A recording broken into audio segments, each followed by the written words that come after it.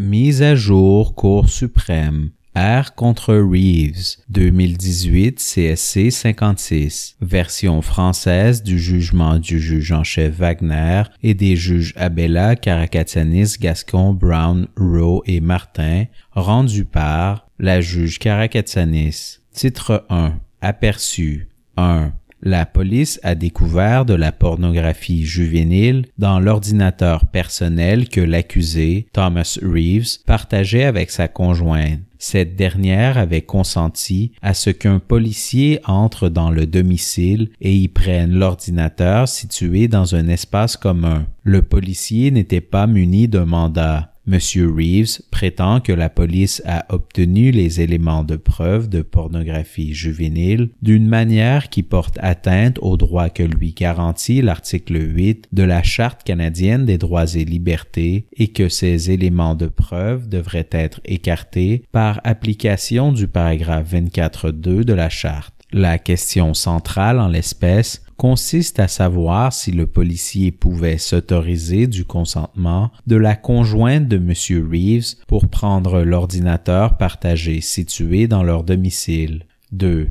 L'article 8 de la Charte protège tous les Canadiens contre les fouilles, les perquisitions et les saisies abusives. Lorsqu'un tribunal est appelé à évaluer s'il y a eu atteinte à des droits garantis par l'article 8, il se demande si le droit à la vie privée d'un particulier doit céder le pas à l'intérêt de l'État à faire appliquer la loi. La difficulté que pose l'article 8 se trouve dans le fait que les tribunaux sont généralement appelés à en interpréter la portée dans des cas où, comme en l'espèce, la police a découvert des éléments de preuve selon lesquels la personne qui invoque la charte s'est livrée à une activité criminelle. Les infractions de pornographie juvénile sont graves et insidieuses, et le public a un intérêt considérable à ce qu'elles fassent l'objet d'enquêtes et de poursuites. Toutefois, pour l'application de l'article 8, il ne faut pas se demander si cette personne enfreint la loi, mais bien si la police a outrepassé les limites du pouvoir de l'État. La réponse dans le présent pourvoi a une incidence non seulement sur M.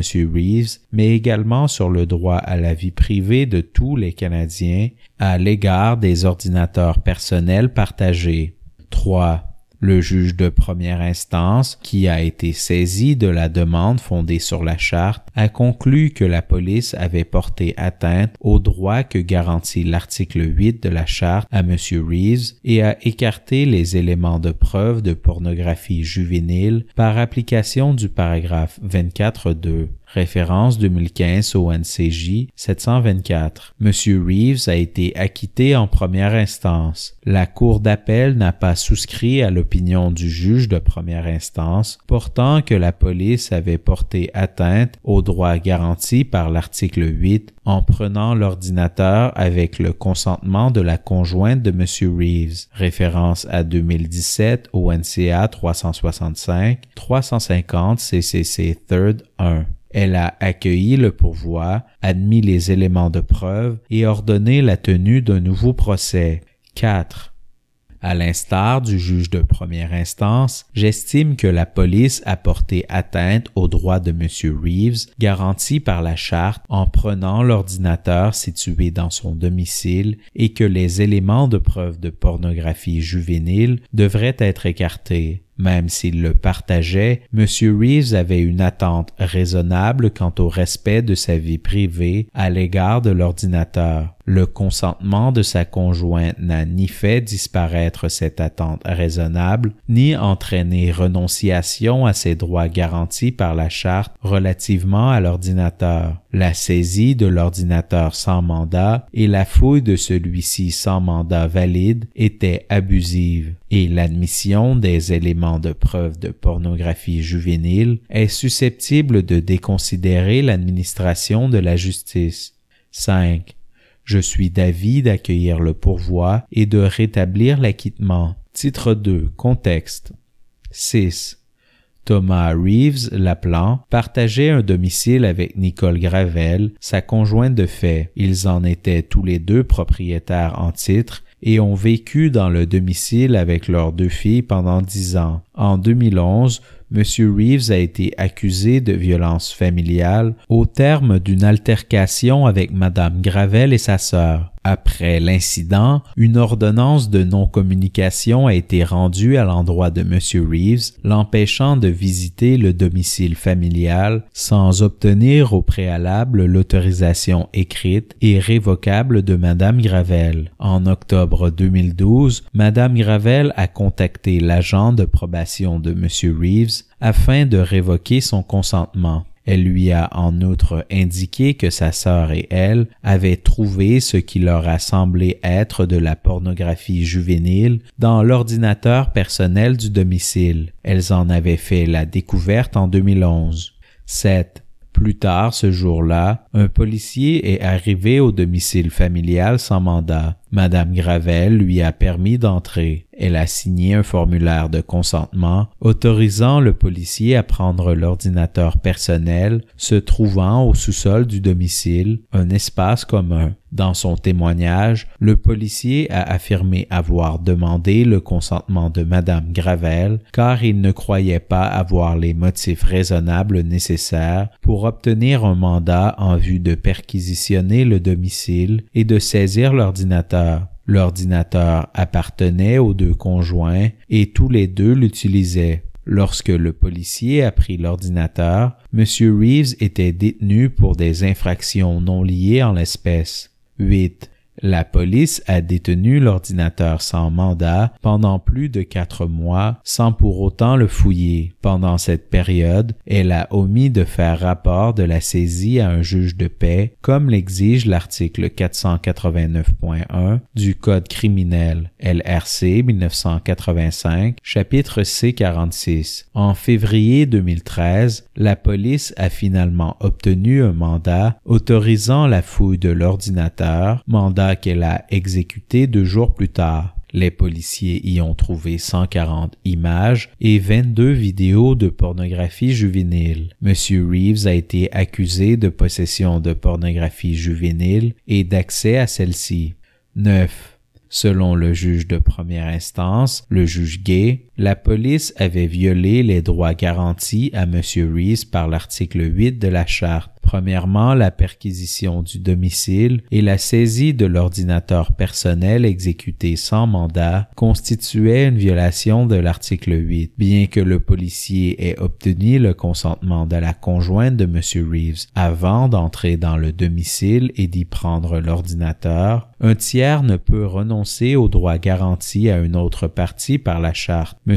Reeves avait une attente raisonnable quant au respect de sa vie privée à l'égard du domicile et de l'ordinateur et il n'a pas consenti à ce que le policier y entre et prenne l'ordinateur. Deuxièmement, la police a omis de se conformer aux articles 489.1 et 490 du Code criminel en détenant l'ordinateur pendant plus de 4 mois sans faire rapport de sa saisie à un juge de paix. Troisièmement, la dénonciation en vue d'obtenir le mandat de perquisition était orientée vers un but précis, en plus d'être trompeuse, déséquilibrée et injuste, et le mandat de perquisition n'aurait pas dû être décerné. Le juge de première instance a écarté les éléments de preuve tirés de l'ordinateur par application du paragraphe 24.2 de la Charte en raison, traduction, du mépris flagrant à l'endroit des droits garantis à l'accusé par l'article 8 de la Charte, référence au paragraphe 49. M. Reeves a été acquitté au terme de son procès. 10. La Cour d'appel a accueilli le pourvoi de la Couronne contre l'acquittement, annulé l'ordonnance d'exclusion et ordonné la tenue d'un nouveau procès. S'exprimant au nom de la Cour d'appel, le juge Laforme a statué que l'entrée du policier dans le domicile et le fait qu'il ait pris l'ordinateur personnel ne violaient pas les droits garantis à M. Reeves par l'article 8 de la Charte. Selon lui, bien qu'un occupant ne puisse renoncer aux droits garantis par la Charte à un autre occupant, la cohabitation est pertinente pour évaluer l'attente en matière de respect de la vie privée de l'auteur d'une demande fondée sur la Charte. En l'espèce, L'attente de M. Reeves quant au respect de sa vie privée à l'égard des espaces communs du domicile et de l'ordinateur était traduction grandement réduite, référence au paragraphe 59. Il était donc raisonnable pour lui de s'attendre à ce que Mme Gravel puisse consentir à que les policiers entrent dans les aires communes du domicile ou prennent l'ordinateur partagé, référence au paragraphe 62. Toutefois, la Cour d'appel a convenu avec le juge de première instance que la détention continue de l'ordinateur et sa fouille subséquente violaient toutes deux l'article 8 de la Charte. Notamment qu'il s'agissait d'un cas limite, la Cour d'appel a néanmoins conclu que les éléments de preuve n'auraient pas dû être écartés par application du paragraphe 24.2, référence au paragraphe 109. Titre 3. Analyse. Sous-titre A. L'article 8 de la Charte. 11.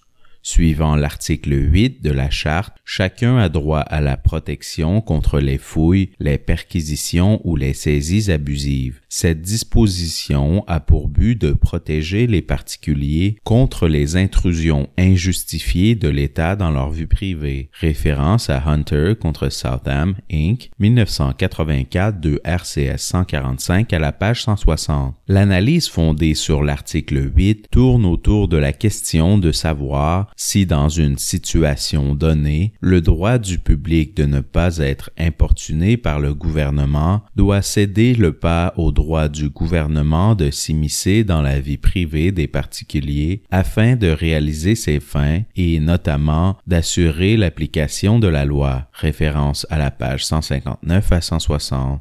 12.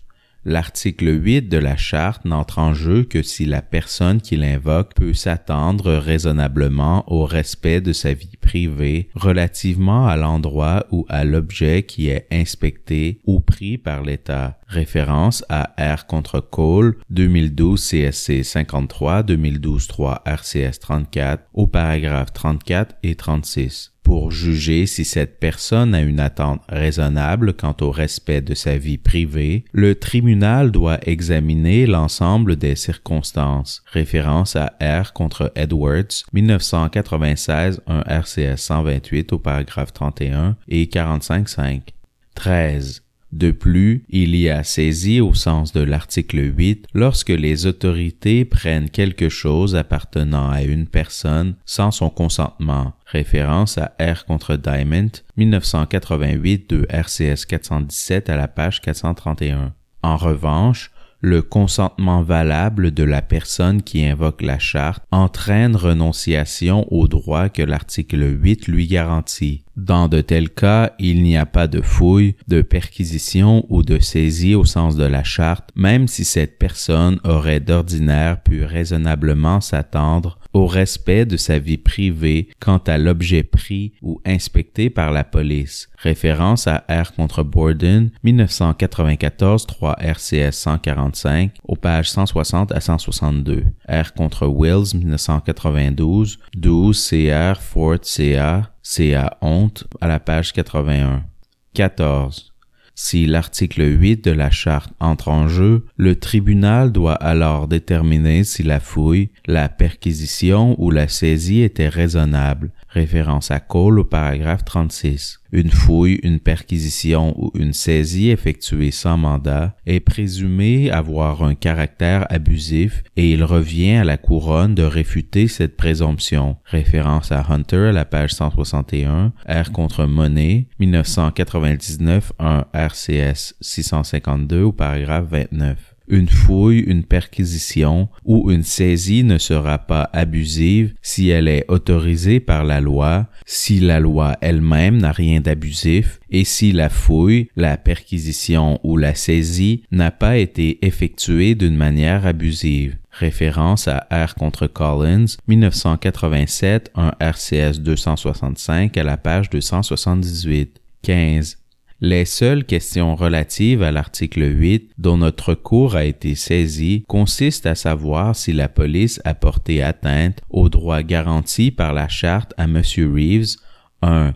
en entrant sans mandat dans le domicile partagé et 2. En prenant sans mandat l'ordinateur partagé. Donnant raison au juge de première instance, la Cour d'appel a conclu que la police avait porté atteinte aux droits garantis par la charte à M. Reeves en détenant l'ordinateur et par la suite en le fouillant, ce que la couronne reconnaît désormais. 16. Dans ses observations écrites, l'appelant M.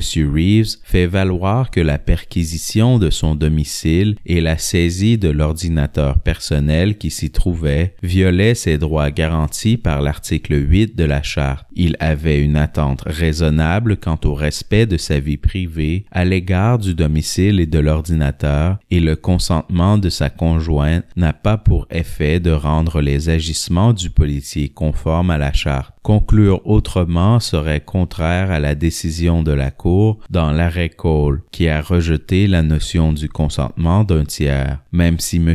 Reeves n'avait pas le contrôle exclusif du domicile et de l'ordinateur, le contrôle n'a pas à être exclusif pour étayer une attente raisonnable en matière de respect de la vie privée. Quiconque assume les risques raisonnables de la cohabitation n'assume pas le risque que la police entre dans le domicile partagé et en saisisse le contenu à la seule discrétion d'un co-occupant. 17. Pendant sa plaidoirie, l'avocat de M. Reeves a soutenu que la saisie de l'ordinateur constituait une violation de la charte, mais a affirmé que ce n'était pas le cas de l'entrée du policier dans le domicile. 18.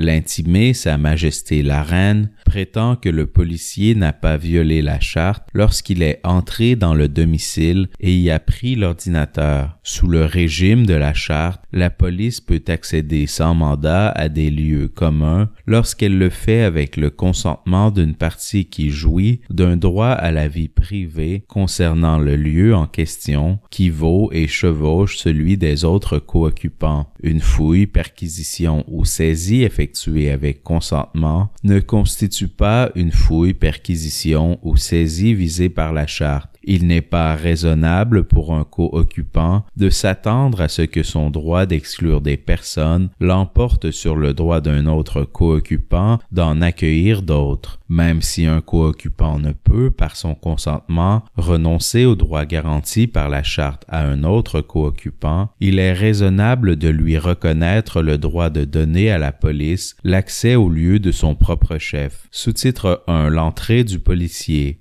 19. De l'avis du juge de première instance, traduction, l'entrée du policier dans une résidence privée sans le consentement des deux propriétaires ou occupants constituait une perquisition de ces lieux pour l'application de l'article 8 de la Charte, référence au paragraphe 11. Il a fait observer que le policier est entré dans le domicile partagé dans le but d'y prendre l'ordinateur. Selon lui, le consentement de Madame Gravel n'a pas eu pour effet de rendre l'entrée du policier conforme à la charte parce qu'un tiers ne peut renoncer aux droits garantis par la charte à une autre partie. La Cour d'appel ne partageait pas cet avis et a conclu que Madame Gravel pouvait consentir à la perquisition des aires communes du domicile. 20. Bien que les cours d'instance inférieures se soient demandé si l'entrée du policier dans le domicile constituait une violation de la charte, il n'est pas nécessaire, compte tenu de mes conclusions à l'égard des autres questions soulevées dans le présent pourvoi, de juger si l'entrée dans le domicile constituait une violation distincte des droits de M. Reeves. En effet, dans sa plaidoirie, l'avocat de M. Reeves a qualifié l'entrée de légale. 21. Même si le policier s'était trouvé légalement dans le domicile, la saisie de l'ordinateur n'aurait pas été légale pour autant. Le paragraphe 489.2 du Code criminel prévoit qu'un policier qui se trouve légalement en un endroit en vertu d'un mandat ou pour l'accomplissement de ses fonctions peut, sans mandat, saisir toute chose qu'il croit, pour des motifs raisonnables, avoir été employé dans la perpétration d'une infraction ou servir de preuve touchant la perpétration d'une infraction. Cette disposition n'était toutefois pas applicable en l'espèce. Le policier a témoigné avoir demandé le consentement de Madame Gravel pour prendre l'ordinateur, justement parce qu'il ne croyait pas avoir les motifs raisonnables requis pour obtenir un mandat. Qu'il se soit trouvé dans le domicile légalement ou pas, l'agent n'avait pas, de son propre aveu, des motifs raisonnables lui permettant de saisir l'ordinateur. 22. Par conséquent, en l'espèce, la légalité de l'entrée du policier n'a aucune incidence sur la légalité du fait d'avoir pris l'ordinateur. Par la suite des choses, je supposerai donc que l'entrée était légale. 23.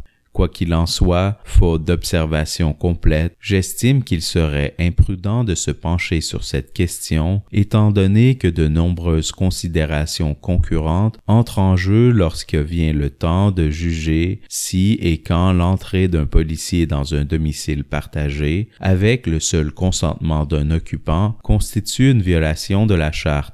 24. Évidemment, le droit reconnaît depuis longtemps l'importance fondamentale de la notion de vie privée dans nos domiciles. Référence à R contre Silvera, 1995 de RCS 297 au paragraphe 140. Voir également R contre Tesling, 2004 CSC 67, 2004 3 RCS 432 au paragraphe 22. Toutefois, interdire à un occupant de consentir à l'entrée de la police dans un domicile partagé sans le consentement des autres occupants pourrait miner sa dignité et son autonomie, surtout s'il s'agit de la victime d'un crime.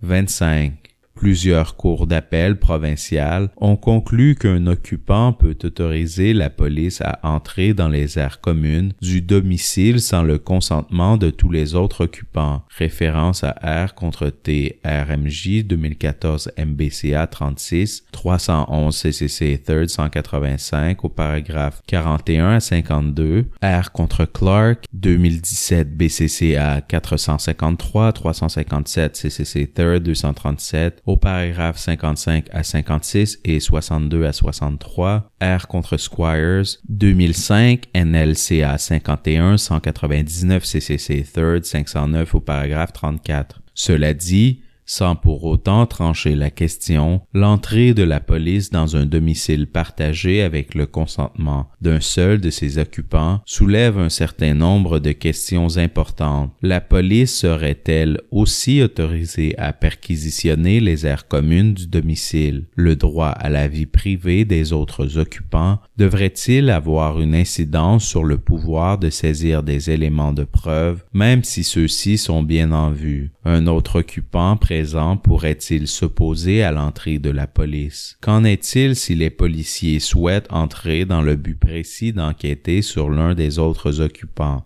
26. En somme, la question de savoir si l'entrée de la police dans un domicile partagé, sur le fondement du consentement de l'un de ses co-occupants, constitue une violation de la Charte est source de questions complexes nécessitant une solution réfléchie. Il serait préférable d'y répondre dans le cadre d'une instance portant directement sur ces questions et où seront présentées des observations complètes à ce sujet. Sous-titre 2. Le fait d'avoir pris l'ordinateur partagé. 27. Le présent pourvoi porte essentiellement sur la question de savoir si la police a violé les droits garantis par la Charte à M. Reeves en prenant l'ordinateur partagé sans mandat, mais avec le consentement de Mme Gravel. Il est présumé que le fait pour la police de prendre un objet sans mandat constitue une violation de l'article 8 de la Charte, sauf si la personne qui l'invoque n'a pas d'attente raisonnable quant au respect de sa vie privée à l'égard de l'objet ou si elle a renoncé à ses droits garantis par la Charte. Pour débuter, je vais évaluer si M.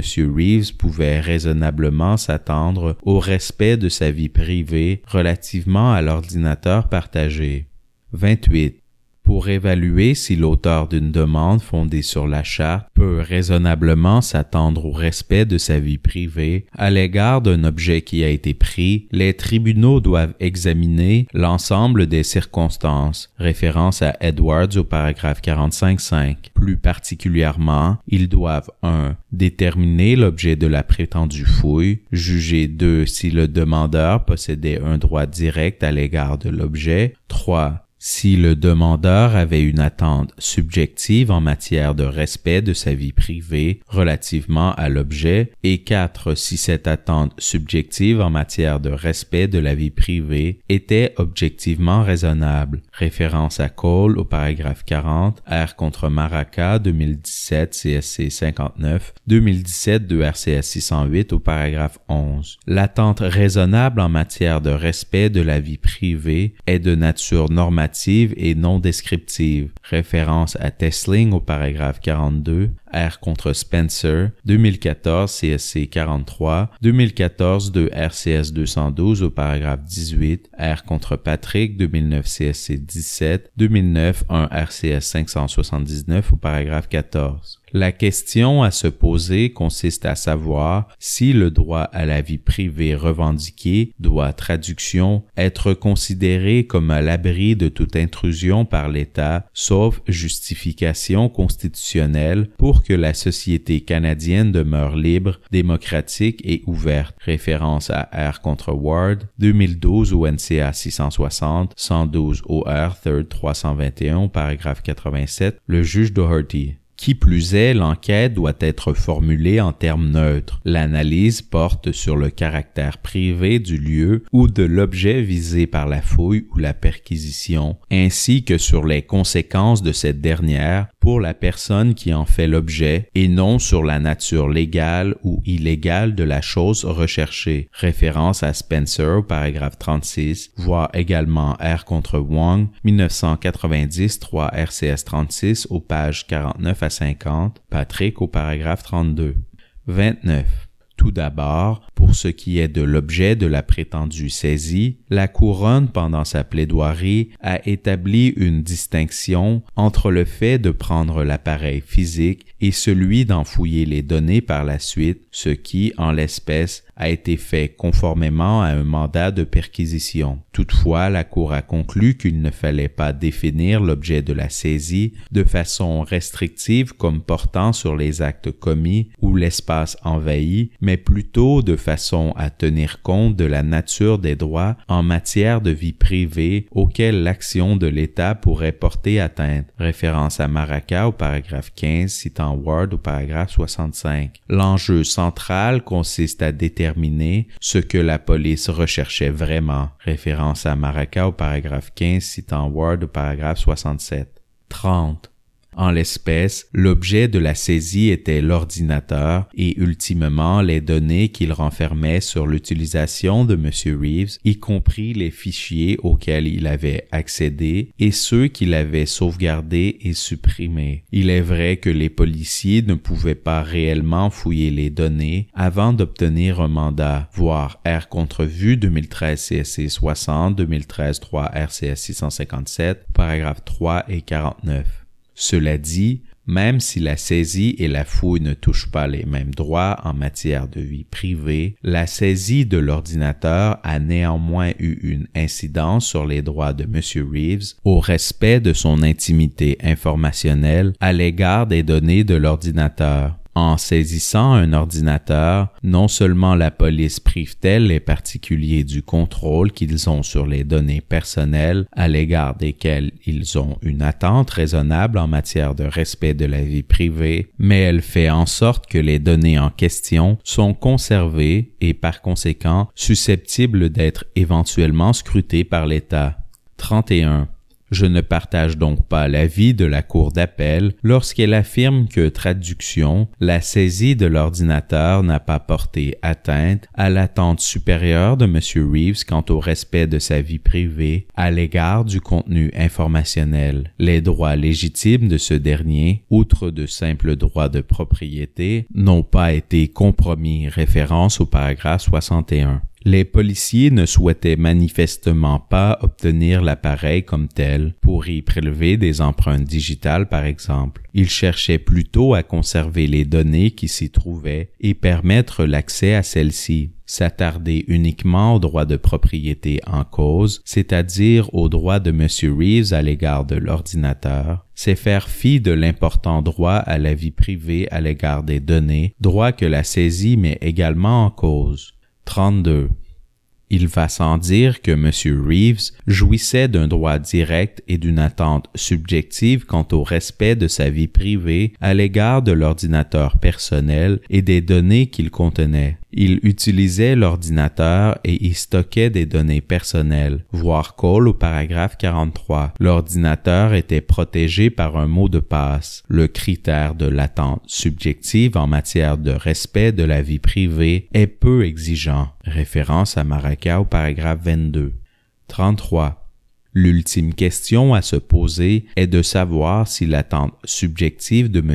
Reeves quant au respect de sa vie privée était objectivement raisonnable. L'article 8 vise à protéger un ensemble de renseignements biographiques d'ordre personnel que les particuliers pourraient, dans une société libre et démocratique, vouloir constituer et soustraire à la connaissance de l'État. Référence à R. contre Plant, 1993, 3 RCS 281 à la page 293. S'il est vrai qu'il est moins intrusif de saisir un ordinateur que d'en fouiller le contenu, les deux actions portent tout autant atteinte à d'importants droits à la vie privée si la saisie vise à obtenir l'accès aux données de l'ordinateur. La vie privée comprend, en matière d'information, la notion de contrôle, d'accès et d'utilisation. Référence à Spencer, paragraphe 40. Par conséquent, le caractère personnel ou confidentiel des données conservées grâce à la saisie de l'ordinateur et auxquelles la police pourrait avoir accès est pertinent pour juger si la personne qui invoque la charte a une attente raisonnable quant au respect de sa vie privée à leur égard. Référence à Maraca au paragraphe 32.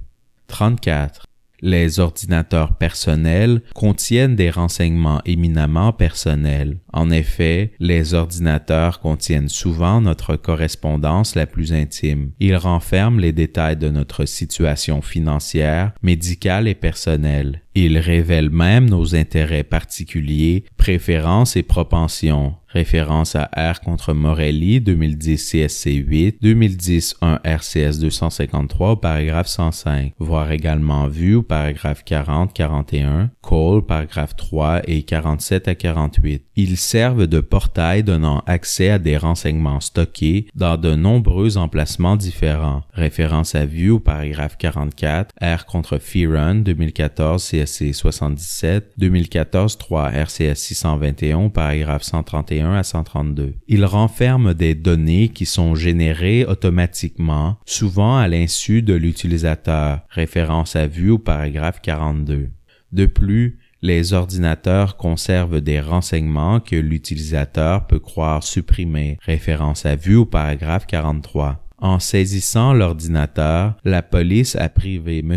Reeves de son contrôle à l'égard de renseignements de nature éminemment intime, notamment de la possibilité de les supprimer. La saisie était également pour la police le moyen d'obtenir accès à ces renseignements. En effet, telles étaient les motivations derrière la saisie. 35. Compte tenu des préoccupations distinctes que soulèvent les ordinateurs en matière de respect de la vie privée, la Cour a statué qu'une autorisation judiciaire expresse était nécessaire préalablement à la fouille d'un ordinateur, référence à vue au paragraphe 2, et que les policiers ne sont pas autorisés à fouiller un téléphone cellulaire accessoirement à une arrestation, sauf si certaines conditions sont respectées. Référence à Fearon au paragraphe 83. Les divers droits à la vie privée, à la fois supérieurs et distinctifs, qui existent à l'égard des données figurant dans un ordinateur personnel, méritent assurément une solide protection, de sorte qu'une autorisation judiciaire expresse est présumée nécessaire avant la saisie d'un ordinateur personnel dans un domicile. Cette présomption favorise le respect de l'objectif sous-jacent de l'article 8 de la Charte, puisqu'elle invite les policiers à chercher à obtenir une autorisation légale d'agir, qu'elle se conforme davantage aux attentes des Canadiens quant au respect de leur vie privée relativement à leur utilisation des ordinateurs personnels et qu'elle permet d'accroître la prévisibilité du travail des policiers. 36. Les observations de la Couronne et l'analyse de la Cour d'appel en l'espèce insistent sur le fait que M. Reeves partageait avec autrui son contrôle sur l'ordinateur et son accès à celui-ci. Je reconnais que le contrôle est aussi pertinent pour évaluer si une attente subjective en matière de respect de la vie privée est objectivement raisonnable. Référence à Maraca au paragraphe 38. Le contrôle de M. Reeves sur son ordinateur était réduit comparé à celui d'une personne qui est l'unique utilisateur d'un ordinateur personnel. Il partageait l'ordinateur avec sa conjointe et au moment de la saisie, il n'avait accès au domicile où se trouvait l'ordinateur qu'avec le consentement de cette dernière, lequel consentement avait été révoqué. Comme la Cour l'a reconnu, dans certains cas, le partage du contrôle sur l'objet réduit le droit d'un particulier au respect de sa vie privée à l'égard de cet objet. Référence à Maraca au paragraphe 68. Je conviens avec la Cour d'appel que le fait pour M. Reeves de partager le contrôle de son ordinateur personnel réduisait le droit à la vie privée qu'il pouvait posséder à son égard. 37.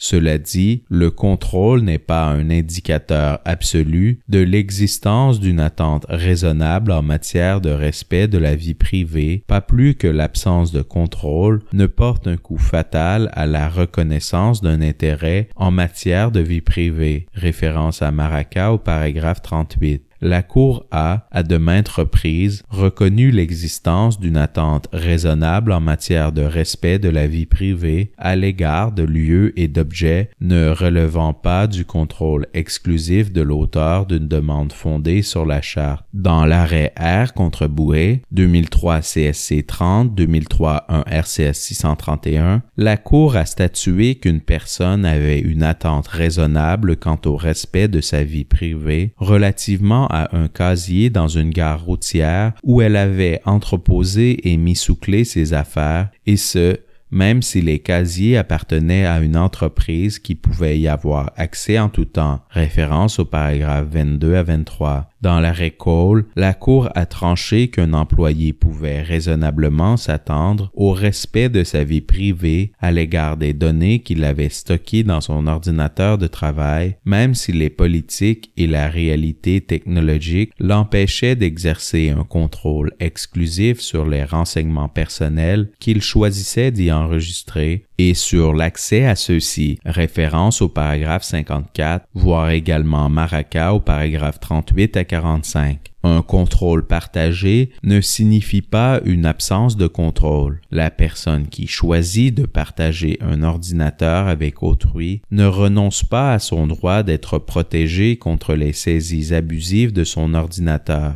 38. Quoi qu'il en soit, l'absence de contrôle ne porte pas un coup fatal à la reconnaissance d'une attente raisonnable en matière de respect de la vie privée. Référence à Maraca au paragraphe 38. Comme l'a indiqué le juge Moldaver dans l'arrêt Maraca, si la perte de contrôle sur l'objet est involontaire, par exemple lorsque la personne est détenue par la police ou que l'objet lui a été volé par un tiers, la personne peut encore s'attendre raisonnablement raisonnablement au respect de sa vie privée personnelle. Référence au paragraphe 130. Dans la présente affaire, M. Reeves était détenu par la police au moment de la saisie et une ordonnance de la Cour lui interdisait l'accès à la maison. Il n'a jamais renoncé volontairement au contrôle de son ordinateur personnel. La perte de contrôle en résultant ne saurait donc être qualifiée de volontaire. 39.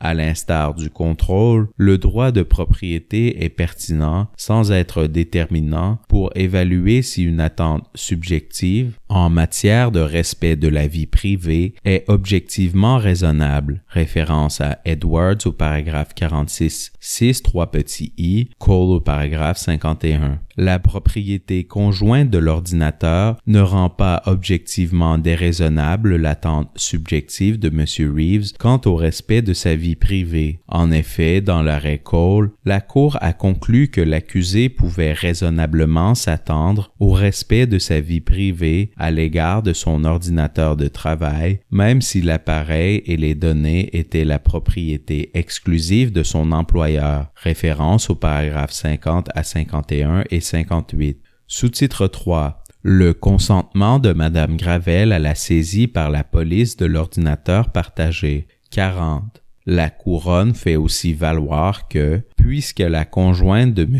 Reeves jouissait, à l'égard de l'ordinateur, d'un droit à la vie privée qui vaut et chevauche le sien, le fait de prendre l'ordinateur avec le consentement de cette dernière ne constituait pas une saisie au sens de la charte. Selon la couronne, il est raisonnable de reconnaître un co-utilisateur d'un appareil le droit de permettre de son propre chef à la police d'y avoir accès, de sorte que l'exercice de ce droit ne constitue pas une violation de l'attente raisonnable de l'auteur d'une demande fondée sur la charte quant au respect de sa vie privée. Dans le même ordre d'idées, de l'avis de la Cour d'appel, il n'était pas raisonnable pour M.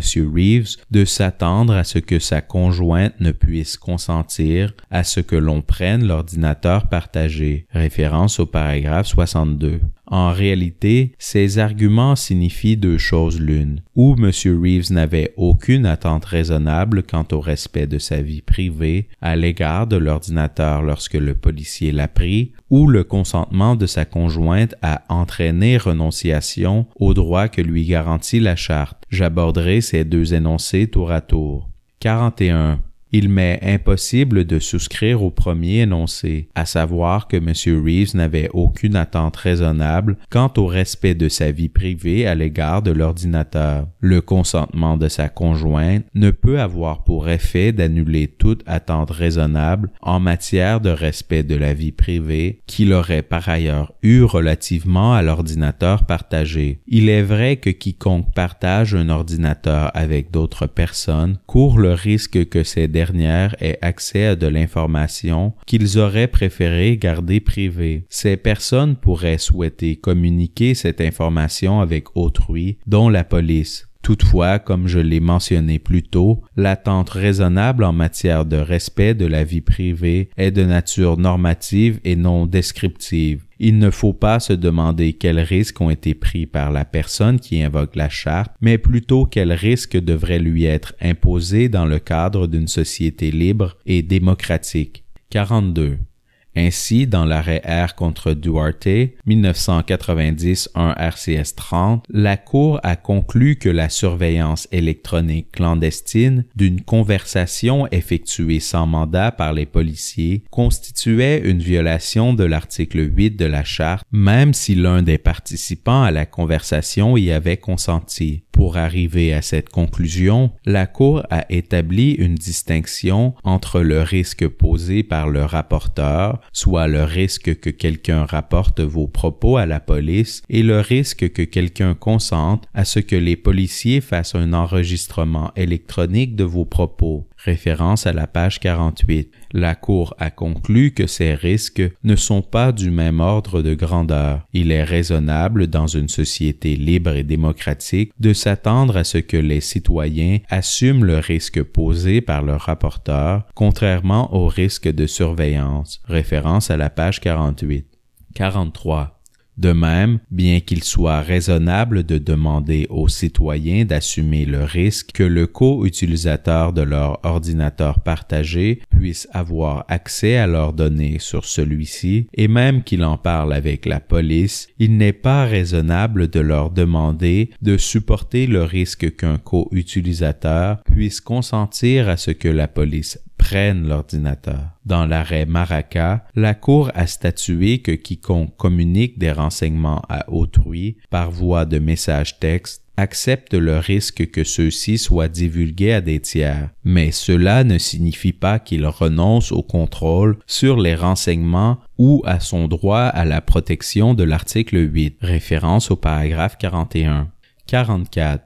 Je ne puis reconnaître qu'en choisissant de partager notre ordinateur avec des amis ou notre famille, nous devons renoncer aux protections que nous confère la Charte contre les interférences de l'État dans nos vies privées. Nous ne sommes pas tenus d'accepter que nos amis et notre famille puissent unilatéralement autoriser la police à prendre des objets que nous partageons avec eux. La décision de partager un objet avec autrui ne saurait être si chèrement payée dans une société libre et démocratique. Comme la Criminal Lawyers Association Ontario, intervenante, l'a fait remarquer, une telle approche quant à l'article 8 pourrait également avoir une incidence disproportionnée sur le droit à la vie privée des particuliers à faible revenu qui pourraient être plus susceptibles de partager un ordinateur personnel. 45. La Couronne prétend de ne pas reconnaître à Madame Gravel le droit de consentir à ce que la police prenne l'ordinateur revient à ne pas accorder de protection suffisante au droit à la vie privée de Madame Gravel elle-même. Elle soutient que la vie privée ne se limite pas au droit d'exclure des gens, mais comprend également le droit d'en accueillir. Je ne suis pas de cet avis, bien que, dans certaines circonstances, les intérêts légitimes des tiers puissent réduire une attente raisonnable en matière de respect de la vie privée, référence à R contre MR 1998 3 RCS 393 au paragraphe 31 à 34, R contre Gumbuck 2010 CSC 55 2010 3 RCS 211 au paragraphe 109, la juge en chef McLachlan et le juge Fish, dissidents mais non sur ce point, ils ne peuvent l'éliminer. Je tiens à souligner que Madame Gravel était évidemment libre d'informer la police de ce qu'elle a vu dans l'ordinateur et elle l'a fait. En outre, même si Madame Gravel avait elle aussi une attente raisonnable quant au respect de sa vie privée à l'égard des données se trouvant dans l'ordinateur, ce n'est pas elle qui revendique un droit dans le présent pourvoi. La Cour a reconnu que plusieurs parties peuvent raisonnablement s'attendre au respect de leur vie privée relativement à un même lieu ou objet et donc présenter des demandes distinctes fondées sur l'article 8 de la Charte. Référence à R contre Belnavis, 1997, 3 RCS 341, au paragraphe 19 à 25. 46. La Couronne affirme également que le rejet de son approche empêcherait les victimes de crimes ayant fait l'objet de menaces ou de harcèlement par voie de message texte de les montrer à la police. Toutefois, la question de savoir si le fait pour un simple citoyen d'offrir à la police de l'information ou un objet à l'égard duquel une autre personne peut raisonnablement s'attendre au respect de sa vie privée fait intervenir l'article 8 de la Charte n'est pas en cause en l'espèce. Voir Maraca au paragraphe 50, Diamond à la page 432, R contre Orlandis Habsburgo, 2017 ONCA 649, 352 CCC 3rd 525 au paragraphe 21 à 35. En effet, Madame Gravel n'a pas apporté l'ordinateur au policier. Elle a plutôt signé un formulaire l'autorisant à le prendre. Elle a témoigné avoir signé le formulaire, ne croyant pas avoir d'autre choix. La question de savoir si l'article 8 entre en jeu dans le cas où un citoyen remet volontairement un objet à la police devra attendre. L'espèce ne porte que sur le fait pour l'État de prendre un ordinateur. 47. En somme, compte tenu de la nature éminemment intime des renseignements susceptibles de se trouver dans un ordinateur personnel, l'attente subjective de M. Reeves quant au respect de sa vie privée était objectivement raisonnable. Le consentement de sa conjointe ne pouvait annuler son attente raisonnable en matière de respect de la vie privée à l'égard des données dans l'ordinateur. Effectivement, tant la couronne que la cour d'appel semblent avoir reconnu chez M. Reeves une attente raisonnable, quoique réduite, quant au respect de sa vie privée, même si l'attente raisonnable de M. Reeves quant au respect de sa vie privée à l'égard de l'ordinateur était limitée du fait qu'il en partageait le contrôle avec sa conjointe, elle suffit néanmoins pour enclencher la protection de l'article 8 de la Charte, voir Bouhet au paragraphe 22. En effet, une attente raisonnable en matière de respect de la vie privée, quoique réduite, n'en demeure pas moins une attente raisonnable en matière de respect de la vie privée protégée par l'article 8 de la Charte. Référence à Cole au paragraphe 9. 48. J'aborderai maintenant le second énoncé sur lequel repose l'argument de la couronne, à savoir que le consentement de Madame Gravel a entraîné la renonciation aux droits garantis à M. Reeves par la Charte. La présomption selon laquelle un mandat est nécessaire pour réaliser une saisie visée par l'article 8 de la Charte n'est pas applicable s'il y a eu renonciation aux droits de M. Reeves garantis par la Charte. Si l'on retenait l'argument de la couronne portant qu'il n'est pas question d'une saisie au sens de la Charte lorsqu'il y a consentement d'une partie jouissant d'un droit à la vie privée qui vaut ou chevauche celui d'une autre partie, cela permettrait en réalité à la partie consentante de renoncer au droit à la vie privée des autres parties. Une telle approche serait incompatible avec la décision de la Cour dans l'arrêt Cole. 49. La Cour reconnaît depuis longtemps que seule la personne qui invoque un droit garanti par l'article 8 de la Charte peut y renoncer en consentant à une fouille, perquisition ou saisie. Référence à Borden à la page 162. Qui plus est, le consentement donné doit être proportionné à l'effet considérable qu'il produit. Référence à Borden à la page 162, citant Wills à la page 72. 50.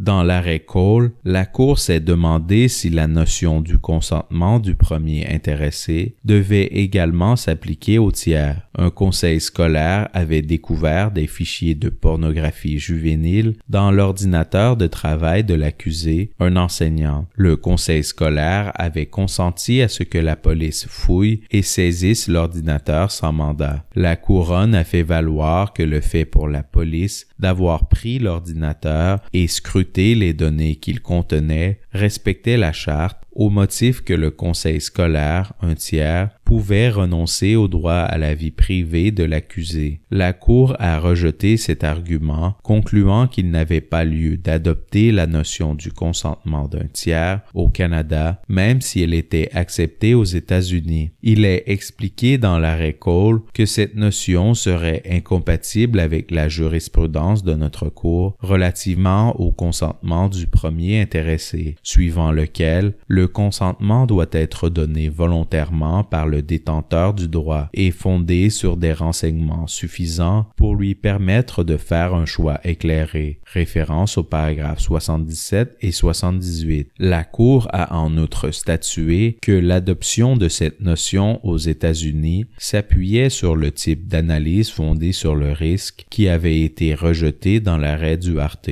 Référence à Cole aux paragraphes 75 et 76. L'approche retenue dans l'arrêt Cole est en adéquation avec l'arrêt Wong où la Cour a conclu que la surveillance vidéo effectuée dans une chambre d'hôtel violait les droits de l'occupant garantis par l'article 8 de la Charte, et ce, même si la direction de l'hôtel avait consenti à la surveillance. Référence à la page 42 et 52.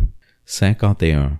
La couronne s'efforce de distinguer la présente affaire de l'arrêt Cole en affirmant que Madame Gravel n'est pas réellement un tiers puisqu'elle jouissait, à l'égard de l'ordinateur, d'un droit à la vie privée qui valait et chevauchait celui de M. Reeves. En revanche, dans l'arrêt Cole, le conseil scolaire était réellement un tiers puisqu'il n'avait aucun droit à la vie privée relativement aux données personnelles que l'accusé avait stockées sur l'ordinateur. 52.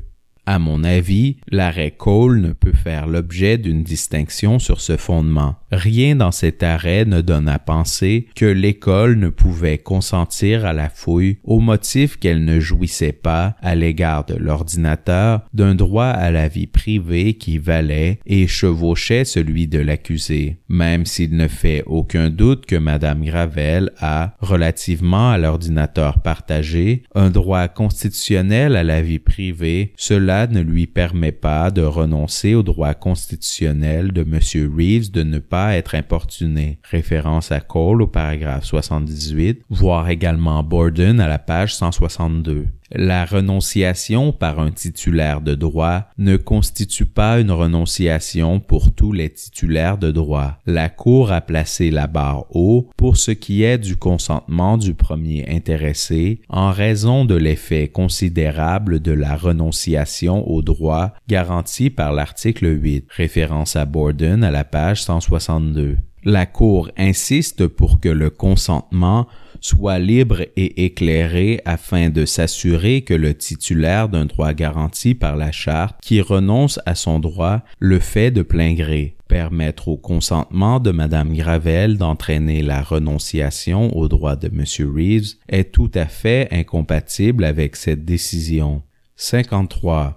Comme l'a très justement fait observer la clinique d'intérêt public et de politique d'Internet du Canada Samuelson Gloshko, intervenante, bien que les droits à la vie privée de différents co-occupants ou co-utilisateurs à l'égard de lieux ou d'objets communs puissent se chevaucher, il ne s'ensuit pas que ces droits sont de la même portée. En effet, lorsque la personne qui consent n'est pas la personne qui invoque la Charte, l'analyse fondée sur l'article 8 ne s'intéresse pas à la légitimité du droit à la vie privée de la personne qui consent à l'égard de l'objet de la fouille ou de la saisie, mais bien à l'attente de la personne qui invoque la Charte quant au respect de sa vie privée relativement à cet objet. 54. Je conviens que rejeter l'approche préconisée par la Couronne pourrait nuire à des enquêtes criminelles, mais c'est souvent ce que font les droits garantis par la Charte. L'autorisation judiciaire préalable protège les divers droits à la vie privée, à la fois supérieurs et distinctifs, qui existent à l'égard des ordinateurs personnels. Cela dit,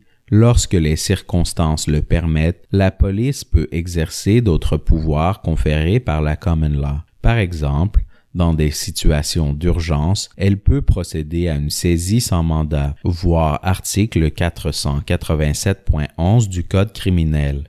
55.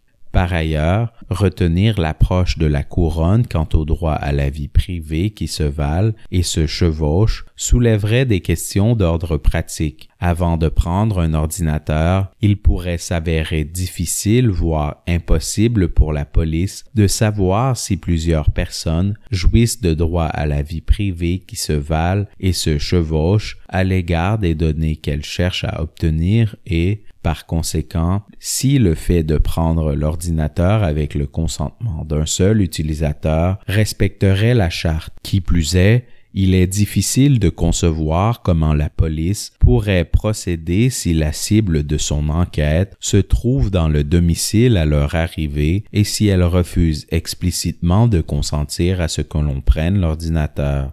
56. Pour ces motifs, le fait pour le policier d'avoir pris l'ordinateur sans le consentement de M. Reeves a empiété sur l'attente raisonnable de ce dernier quant au respect de sa vie privée et constituait donc une saisie au sens de la Charte. Référence à Cole au paragraphe 59. Une saisie effectuée sans mandat est présumée être abusive et il appartient à la Couronne de réfuter cette présomption. Référence à Hunter à la page 161, Monnet au paragraphe 29. En effet, puisqu'il est probable que, dans tous les cas, au moins une personne puisse raisonnablement s'attendre au respect de sa vie privée à l'égard d'un ordinateur personnel, prendre un tel ordinateur sans mandat ni consentement valide sera présumé constituer une saisie abusive. La Couronne n'a pas entrepris de réfuter cette présomption à l'espèce, puisqu'elle s'appuie sur le consentement de Madame Gravel pour établir qu'aucune saisie n'a eu lieu. 57. De plus, en l'espèce, aucun pouvoir conféré par la loi ou la common law n'aurait pu justifier le fait pour le policier de prendre l'ordinateur. Si la police avait obtenu un mandat pour perquisitionner le domicile, l'arrêt vu aurait justifié la saisie, mais pas la fouille de l'ordinateur. Dans cet arrêt, la Cour a conclu que bien qu'un mandat autorisant la perquisition d'un lieu autorise généralement les policiers à fouiller ce qu'ils trouvent dans ce lieu, il en va autrement pour les ordinateurs, référence au paragraphe 23 à 24. Compte tenu des préoccupations distinctives que les ordinateurs soulèvent en matière de respect de la vie privée, l'arrêt vu énonce ce qui suit. Citation.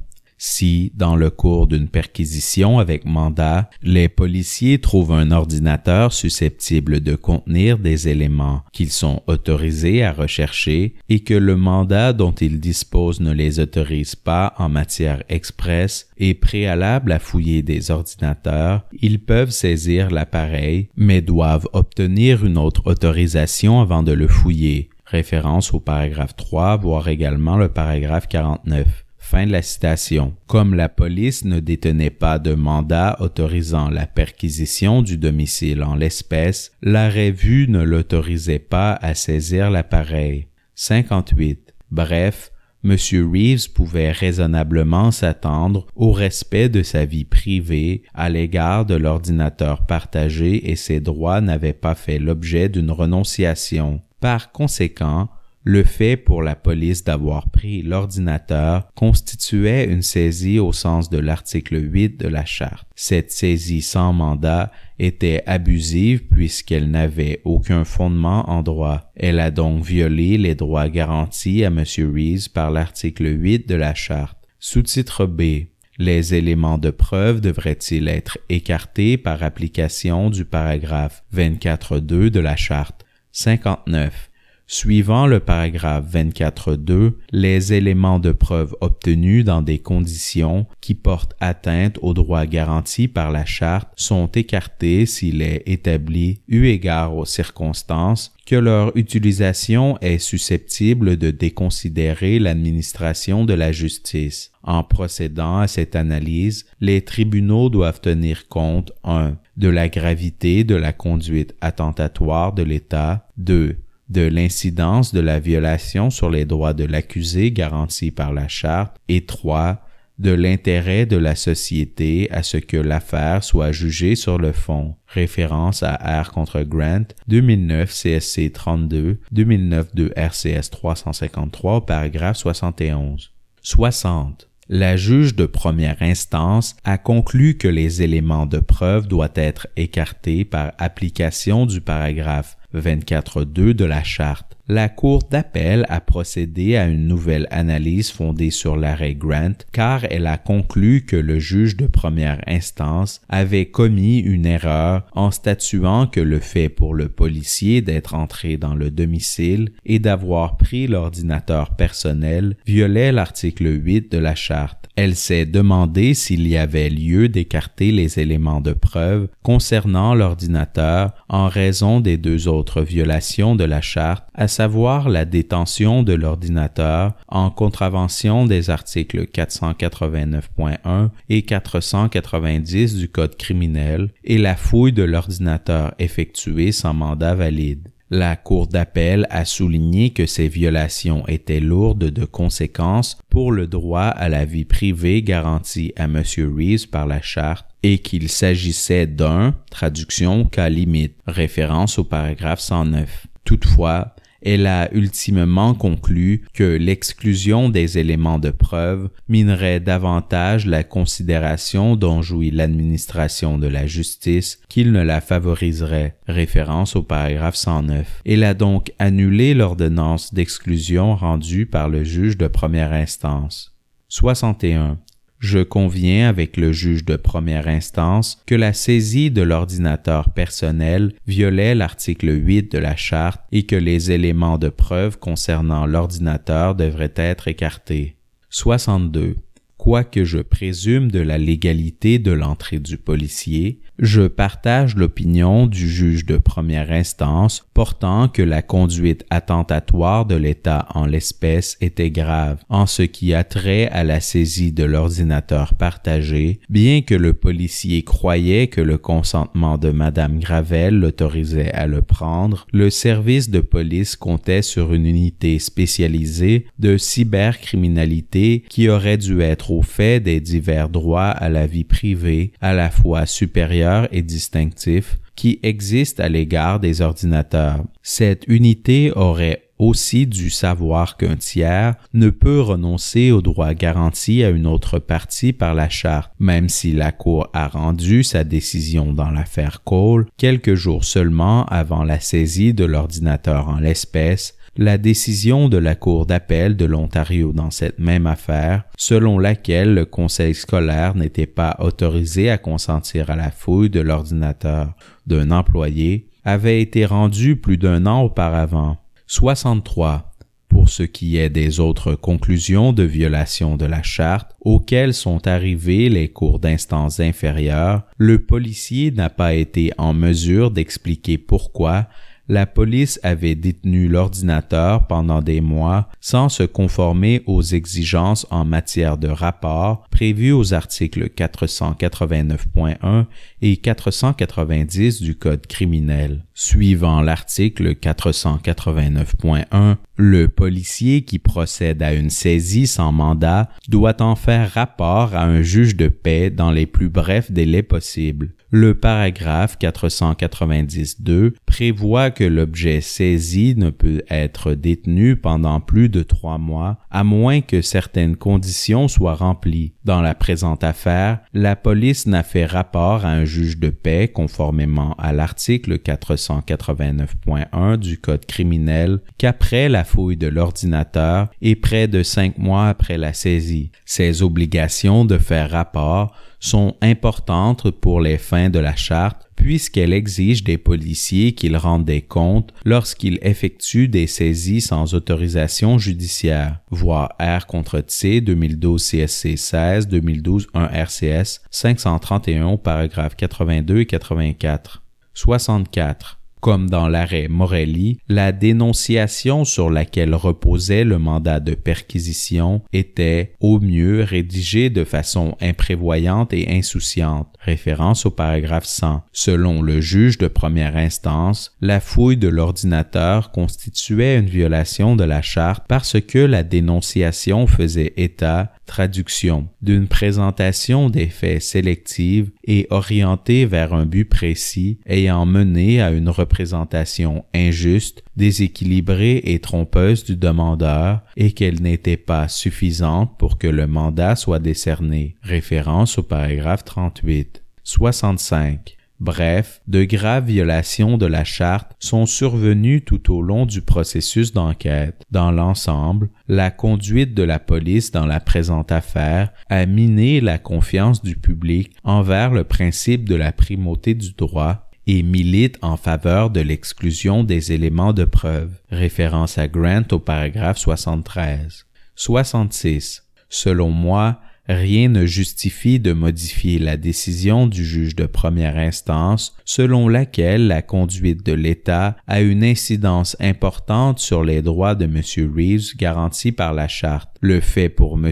Reeves d'avoir eu à l'égard de l'ordinateur personnel une attente raisonnable quant au respect de sa vie privée qui était réduite limite la gravité du caractère abusif de la fouille et de la saisie de l'ordinateur. Référence à Cole au paragraphe 91 à 92, Grant au paragraphe 78, R contre Patterson 2017 CSC 15 2017 1 RCS 202 au paragraphe 49, J.A. Fontana et D. Keeshan, The Law of Search and Seizure in Canada, 10e édition 2017 à la page 23. Malgré cela, comme la Cour a statué dans l'arrêt Morelli, il est difficile d'imaginer une perquisition, une fouille et une saisie plus envahissantes, d'une plus grande ampleur ou plus attentatoire à la vie privée que celle d'un ordinateur personnel, compte tenu de la nature extrêmement privée des données qu'un ordinateur personnel peut contenir. Référence au paragraphe 2, voire également le paragraphe 105. 67. En ce qui concerne l'intérêt de la société à ce que l'affaire soit jugée sur le fond, je suis d'accord avec le juge de première instance qu'il était important. La fouille et la saisie inconstitutionnelle de l'ordinateur ont permis la découverte d'éléments de preuve importants pour le dossier de la poursuite, voir Grant au paragraphe 81 et 83. De plus, comme l'ont souligné le juge de première instance et ceux de la cour d'appel, les infractions reprochées étaient graves. Les infractions relatives à la pornographie juvénile sont particulièrement insidieuses, référence à Morelli au paragraphe 8. Les instances où le tribunal est appelé à décider s'il convient ou non d'écarter des éléments de preuve probants relativement à un crime grave représente toujours un défi. Cependant, la gravité de l'infraction est un facteur qui peut jouer dans les deux sens lorsque vient le temps de décider s'il y a lieu d'écarter des éléments de preuve. Référence à Grant au paragraphe 84, voire également Patterson au paragraphe 55. En effet, si la gravité d'une infraction accroît l'intérêt du public à ce qu'il y ait un jugement au fond, l'intérêt du public en l'irréprochabilité du système de justice n'est pas moins vital. Référence à Grant au paragraphe 84. 68. Ultimement, la juge de première instance a conclu que, malgré le grand intérêt de la société à ce que l'affaire soit jugée sur le fond, les éléments de preuve devraient être écartés en raison, traduction, du mépris flagrant à l'endroit des droits garantis à l'accusé par l'article 8 de la Charte. Référence au paragraphe 49. Cette approche est conforme à l'arrêt Patterson où la Cour a fait observer qu'il importe de ne pas permettre que le troisième facteur de l'arrêt Grant 2009, à savoir l'intérêt de la société dans l'instruction de l'affaire au fond, l'emporte sur toutes les autres considérations, surtout lorsque, comme en l'espèce, la conduite reprochée est grave et a une grande incidence sur le droit constitutionnel de l'appelant. Référence au paragraphe 56. Compte tenu de la gravité de la conduite de l'État et de son incidence sur les droits garantis à M. Reeves par la Charte, je suis d'accord avec le juge de première instance pour dire que l'admission des éléments de preuve déconsidérerait l'administration de la justice. Titre 4. Conclusion. 69. Pour les motifs qui précèdent, je suis d'avis d'accueillir le pourvoi, d'infirmer le jugement de la Cour d'appel, d'écarter les éléments de preuve obtenus par la saisie et la fouille subséquente de l'ordinateur de M. Reeves et de rétablir le verdict d'acquittement rendu au procès. Version française des motifs rendus par le juge Moldaver. 70. J'ai lu les motifs de ma collègue, la juge Karakatsanis, s'exprimant au nom des juges majoritaires et je souscris pour l'essentiel à son analyse et à sa conclusion. Tout particulièrement, je suis d'accord pour dire que M. Reeves avait une attente raisonnable en matière de respect de la vie privée à l'égard de l'ordinateur qu'il partageait et que, dans les circonstances, La saisie de cet ordinateur sans mandat constituait une violation des droits que lui garantit l'article 8 de la Charte canadienne des droits et libertés, malgré le consentement de Madame Gravel. Pour les motifs exprimés par ma collègue, je suis également d'accord pour dire que la preuve en résultant doit être écartée par application du paragraphe 24.2.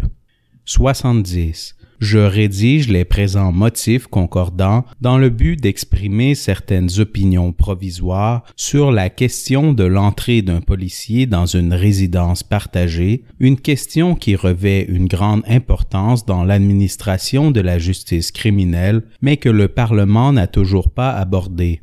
Titre 1. La Cour doit-elle accepter la concession de l'avocat? 72. Comme le soulignent les juges majoritaires, l'avocat de M.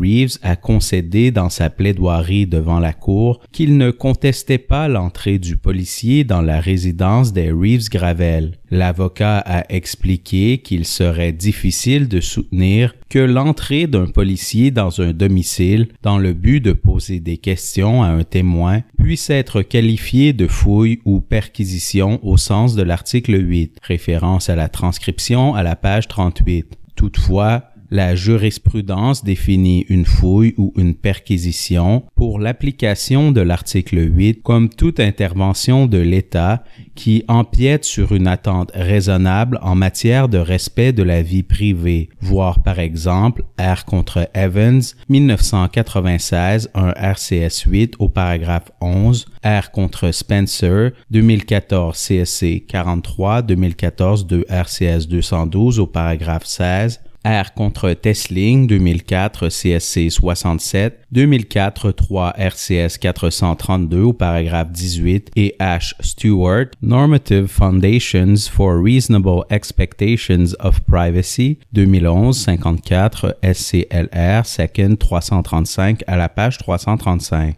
En conséquence, la concession de l'avocat de M.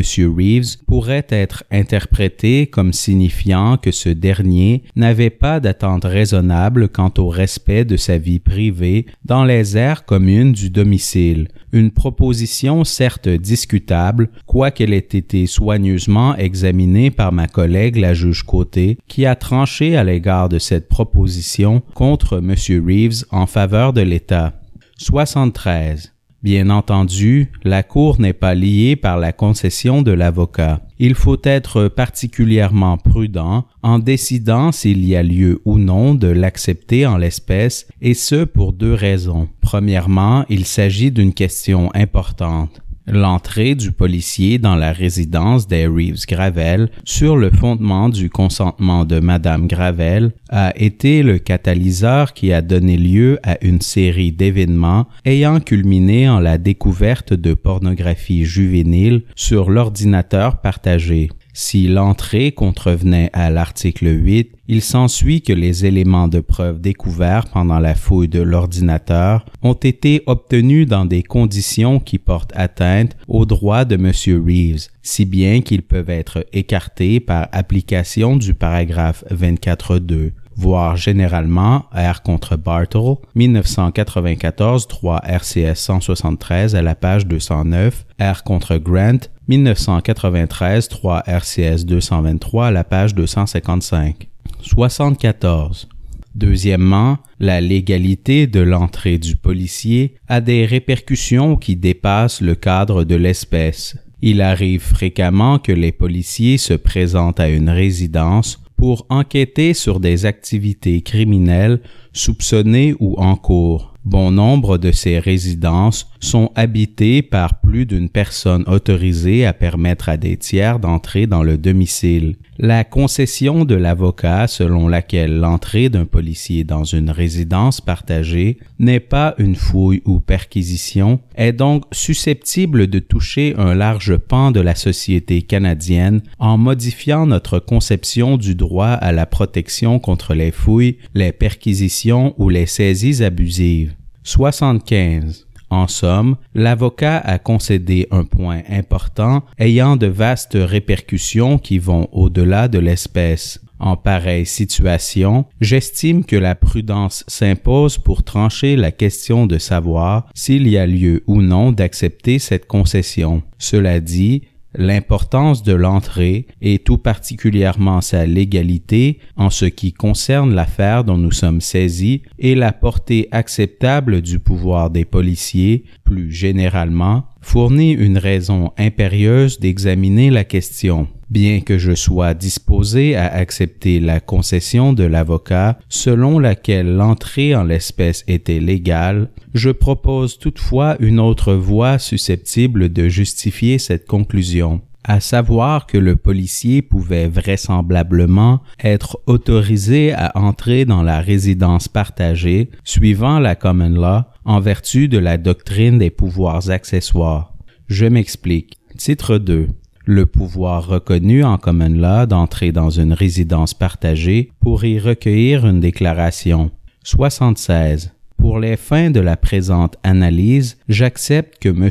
Reeves avait une attente raisonnable quant au respect de sa vie privée dans les aires communes du domicile dont lui et Mme Gravel étaient copropriétaires et que le consentement de cette dernière à l'entrée du policier n'a pas eu pour effet d'écarter cette attente. L'entrée du policier constituait donc une fouille ou perquisition au sens de la charte et elle n'aura été conforme à l'article 8 que si elle était autorisée par une règle de droit, si la règle de droit elle-même n'avait rien d'abusif et si la fouille n'a pas été effectuée d'une manière abusive. Référence à R contre Collins, 1987, un RCS 265 à la page 278, R contre Stillman, 1997, un RCS 607 au paragraphe 25. Ce qui suit est une formulation provisoire du pouvoir légal en vertu duquel le policier a agi quand il est entré dans la résidence pour recueillir les déclarations de Mme Gravel et de sa sœur. J'emploie le mot provisoire car le raisonnement que je propose n'a pas été soulevé par les parties.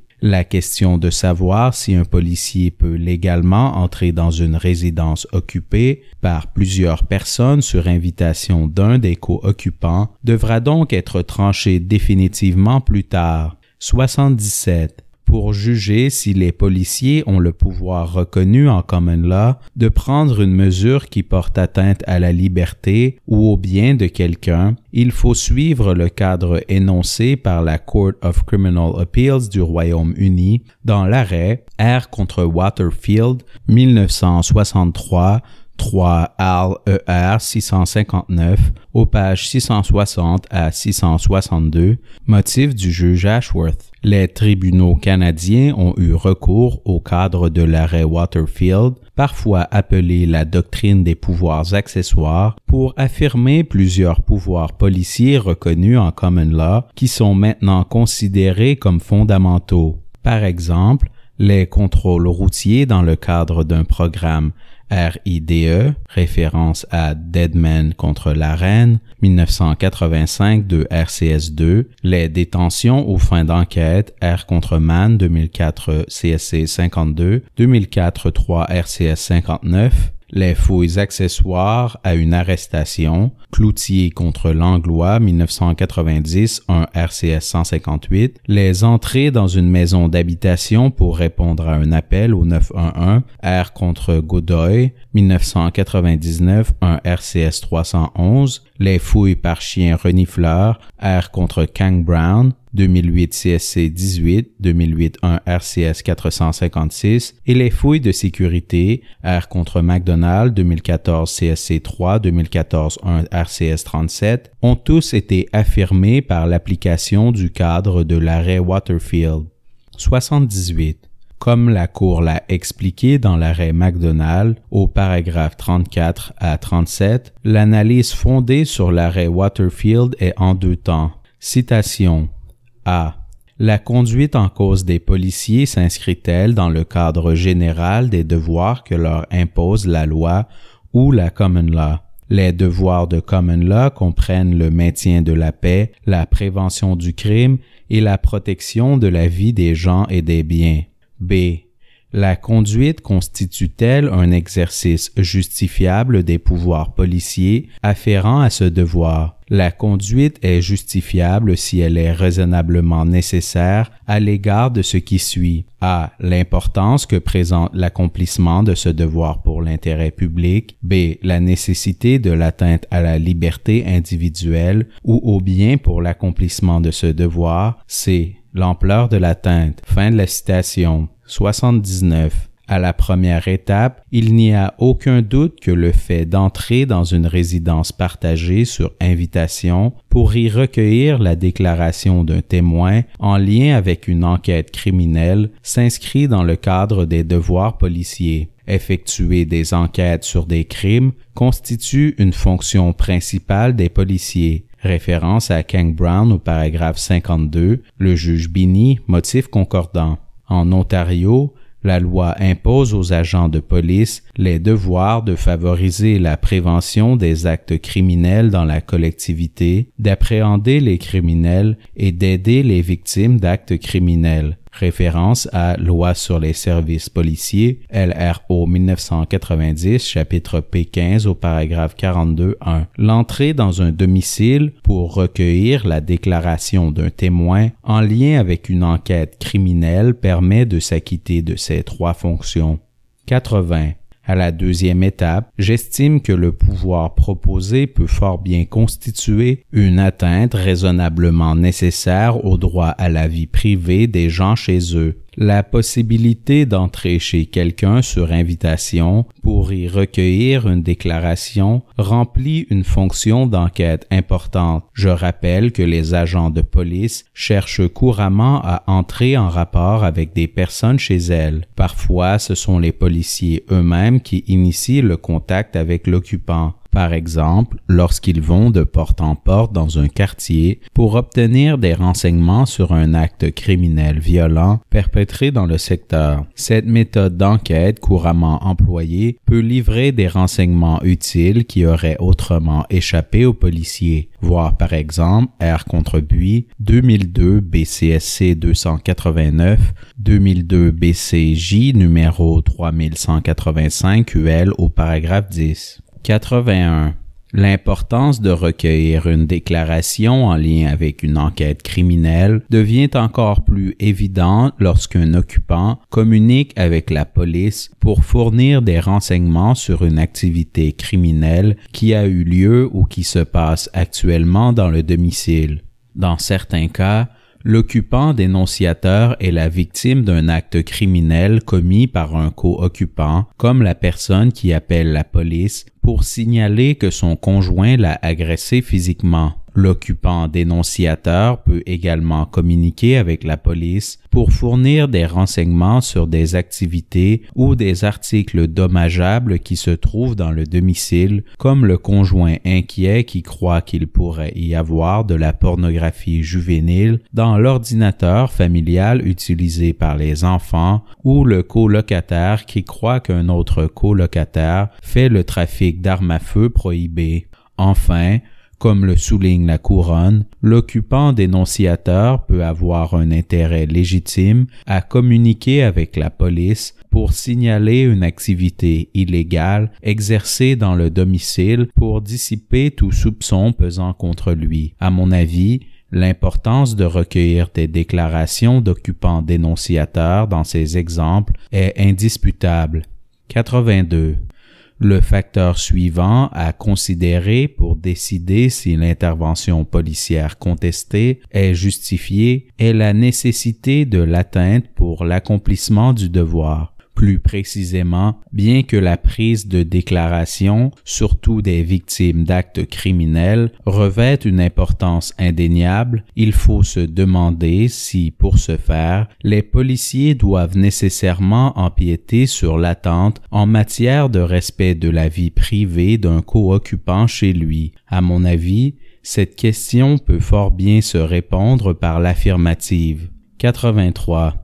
Pour diverses raisons, il se peut que les personnes qui sont empêchées de parler aux policiers chez elles ne veuillent pas ou ne puissent pas leur parler du tout. Les personnes qui habitent des quartiers où la criminalité est élevée peuvent craindre pour leur sécurité si elles sont vues en train de parler aux policiers et elles peuvent très bien refuser de le faire ailleurs que chez elles, en privé. Dans le cas de personnes âgées, des personnes souffrant de maladies chroniques ou des parents de jeunes enfants, il est peut-être simplement impossible de quitter leur domicile. Dans les situations de violence soupçonnées contre un enfant, il se peut que les policiers doivent parler à l'enfant chez lui en présence d'un parent ou d'un tuteur. Les Canadiens qui vivent en milieu rural se trouvent souvent loin d'un poste de police. Même dans le cas des Canadiens qui vivent en milieu urbain, les intempéries ou des obligations concurrentes peuvent les empêcher de se rendre au poste de police local. 84. Revenons à l'exemple de la violence conjugale. Présumons que la plaignante appelle la police et lui dit que son conjoint l'a agressée physiquement, mais qu'il a quitté la maison. Il n'y a aucune urgence qui permettrait aux policiers d'entrer dans le domicile en vertu du pouvoir de fouille urgente formulé dans l'arrêt Godoy. Sans le consentement de chaque occupant, les policiers seraient incapables d'entrer dans le domicile. Actuellement, les policiers auraient apparemment deux possibilités. Ils pourraient demander à la plaignante, qui vient d'être agressée, de subir la gêne de parler aux policiers en dehors de chez elle, une demande qui pourrait naturellement se heurter à un refus. Subsidiairement, ils pourraient tenter d'obtenir le consentement du co-occupant à qui l'on reproche d'avoir perpétré l'agression, un exercice qui se révélerait sans doute futile. 85. La situation se complique davantage lorsque plusieurs occupants résident à la même adresse. Après avoir reçu l'appel d'une occupante qui signale le vol de biens dans un logement qu'elle partage avec 6 colocataires, les policiers sont-ils tenus 1. De déterminer combien de personnes habitent le logement et 2. De demander et obtenir le consentement de chacune d'elles avant d'entrer dans le logement pour recueillir une déclaration. 86. Dans chacun des exemples précités, à moins d'empiéter sur l'attente en matière de respect de la vie privée du co-occupant, les policiers seraient effectivement dépourvus du pouvoir d'enquêter sur les infractions criminelles signalées. 87. Le dernier facteur à considérer dans l'appréciation de la question de savoir si une intervention policière donnée est raisonnablement nécessaire est l'étendue de l'atteinte causée par l'intervention. Comme je l'ai fait remarquer, lorsque des policiers entrent chez quelqu'un, ils empiètent sur l'attente en matière de respect de la vie privée de tous les occupants qui n'ont pas consenti à cette entrée. Toutefois, si on lui impose les restrictions appropriées, l'entrée dans un domicile sur invitation d'un occupant pour recueillir la déclaration d'un témoin est minimalement attentatoire au droit à la vie privée des autres occupants. Je reconnais que le domicile est assurément un lieu privé. Nos domiciles sont susceptibles de révéler les détails les plus intimes de nos vies personnelles. Par conséquent, les particuliers ont généralement une attente supérieure en matière de respect de la vie privée dans leur domicile. Référence à Evans au paragraphe 42, Tesling au paragraphe 22. Cela dit, 5 restrictions touchant le pouvoir d'entrée des policiers que je formule minimisent l'étendue de l'empiètement sur cette attente. 88. Premièrement, les policiers doivent demander s'il est nécessaire de tenir l'interrogatoire chez la personne. Si, après qu'on lui a présenté le choix de se faire interroger chez elle ou ailleurs, la personne se montre ambivalente quant au lieu de l'interrogatoire, celui-ci devrait se tenir en dehors du domicile. Toutefois, si la personne dit préférer parler aux policiers chez elle, ces derniers peuvent agir en fonction de cette préférence. Il ne leur est pas nécessaire d'évaluer à quel point la personne tient à ne pas être interrogée en dehors de chez elle. Les policiers ne doivent pas non plus contre-interroger la personne sur ses craintes et motivations sous-jacentes dans le but de savoir si elle quittera le domicile, si on insiste pour qu'elle le fasse ou si on la persuade à le faire. 89. Deuxièmement, la portée du pouvoir d'entrée serait étroitement adaptée à son but. Les tribunaux examinent couramment le but d'une intervention policière donnée pour en évaluer la légalité. Par exemple, dans l'arrêt Evans, la Cour a statué que les occupants sont réputés accorder au public, y compris aux policiers, l'autorisation implicite de s'approcher de leur domicile et de frapper à la porte. Toutefois, les policiers ne peuvent approcher une résidence en vertu de l'autorisation implicite d'y frapper à la porte que s'ils ont pour but de communiquer avec un occupant, référence à Evans au paragraphe 13 à 16. De même, une fouille accessoire à l'arrestation n'est légale que si son but est lié à celui de l'arrestation. Référence à R contre Cass Lake, 1998, 1 RCS 51 au paragraphe 19 à 25. 90. Le pouvoir d'entrée que je formule a pour but de recueillir une ou plusieurs déclarations en rapport avec une enquête criminelle, soit de l'occupant qui donne l'autorisation, soit d'autres occupants consentant si l'occupant qui donne l'autorisation le permet. Ainsi, en l'espèce, le policier aurait le droit de parler avec Madame Gravel, qui a laissé entrer l'agent, et avec sa sœur, qui a accepté de faire une déclaration. En l'absence d'un quelconque autre pouvoir légal, la légalité de l'entrée cesse lorsque le policier outrepasse ce but. 91. Pour être plus précis, les policiers ne peuvent aller plus loin et légalement fouiller la résidence ou y saisir des éléments de preuve que s'ils obtiennent des motifs nécessaires pendant qu'ils recueillent la ou les déclarations. Par exemple, si après avoir recueilli une ou plusieurs déclarations, les policiers ont des motifs raisonnables de croire qu'un ordinateur dans la maison contient de la pornographie juvénile, ils pourraient saisir l'ordinateur, voir Code criminel LRC 1985 au chapitre C46 au paragraphe 489.2.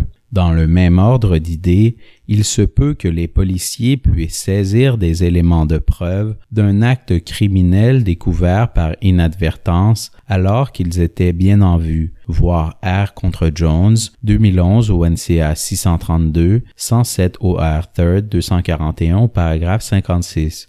Toutefois, je tiens à souligner que la légalité de toute mesure d'enquête policière subséquente dépend de l'existence de motifs nécessaires pour justifier cette mesure. 92. Troisièmement, les policiers ne seraient autorisés qu'à entrer dans les aires communes du domicile. Cette exigence découle elle aussi du but de l'entrée, étant donné que les policiers ne se trouvent dans la résidence que pour recueillir une déclaration, il ne leur est pas nécessaire d'entrer dans des aires privées comme les chambres à coucher où les attentes d'un occupant en matière de respect de la vie privée sont généralement les plus élevées. En revanche, chaque co-occupant a une attente réduite en matière de respect de la vie privée dans les aires communes de son domicile. À cet égard, je suis d'accord avec le juge Laforme pour dire que lorsque deux personnes partagent un domicile, chacune traduction sait d'emblée que l'autre co-occupant a le droit d'inviter d'autres personnes dans les espaces partagés. Référence 2017 au NCA 365, 350 CCC 3rd 1 au paragraphe 48. Le fait de limiter l'entrée des policiers à ces espaces partagés, plus particulièrement l'aire commune dans laquelle les policiers ont été invités, réduit le caractère intrusif de cette entrée.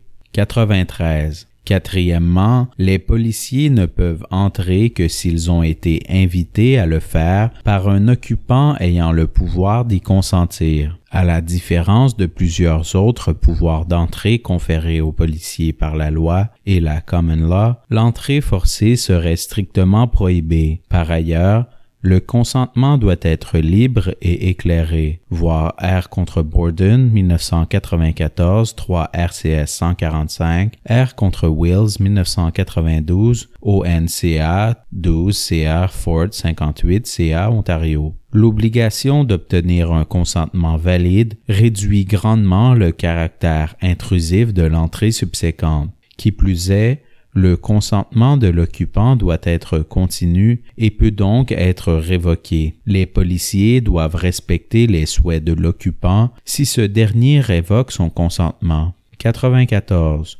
Cinquièmement, l'entrée serait d'une durée limitée. Si après avoir recueilli la ou les déclarations, les policiers n'obtiennent pas les motifs nécessaires pour entreprendre d'autres mesures d'enquête, ils doivent immédiatement quitter la résidence. 95. Ces restrictions ont pour effet de limiter l'incidence de l'entrée des policiers sur le droit à la vie privée de tout occupant non consentant, tout en permettant aux policiers d'exercer un élément important et nécessaire de leur devoir d'enquêter sur les crimes. En somme, il se peut fort bien que le pouvoir d'entrée que je formule soit un empiètement raisonnablement nécessaire et donc justifiable sur l'attente d'un particulier quant au respect de sa vie privée. Sans régler définitivement la question, un pouvoir d'entrée restreint pour recueillir la déclaration de quelqu'un ayant le pouvoir d'autoriser l'entrée des policiers ou d'autres occupants consentants si l'occupant qui donne l'autorisation le permet, en accord avec les principes que je viens de formuler, semblerait respecter le cadre à 2 volets énoncé dans l'arrêt Waterfield.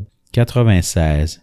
Pour résumer, le pouvoir d'entrée que la Common Law confère aux policiers et que j'ai provisoirement décrit ci-dessus comporte 5 critères. Citation. 1. Les policiers doivent offrir à l'occupant qui donne l'autorisation et à tout autre occupant qui collabore la possibilité de tenir l'interrogatoire à un autre endroit convenable, s'il en existe un, qui n'est pas susceptible d'empiéter sur les attentes raisonnables en matière de respect de la vie privée des co-occupants du domicile. 2. Le but de l'entrée doit se limiter à la prise d'une ou de plusieurs déclarations de l'occupant qui donne l'autorisation ou d'un ou de plusieurs occupants consentants en rapport avec une enquête criminelle. Les policiers ne peuvent aller plus loin et effectuer une fouille à la recherche d'éléments de preuve ou saisir des éléments de preuve que s'ils obtiennent des motifs nécessaires pour le faire pendant qu'ils recueillent la ou les déclarations.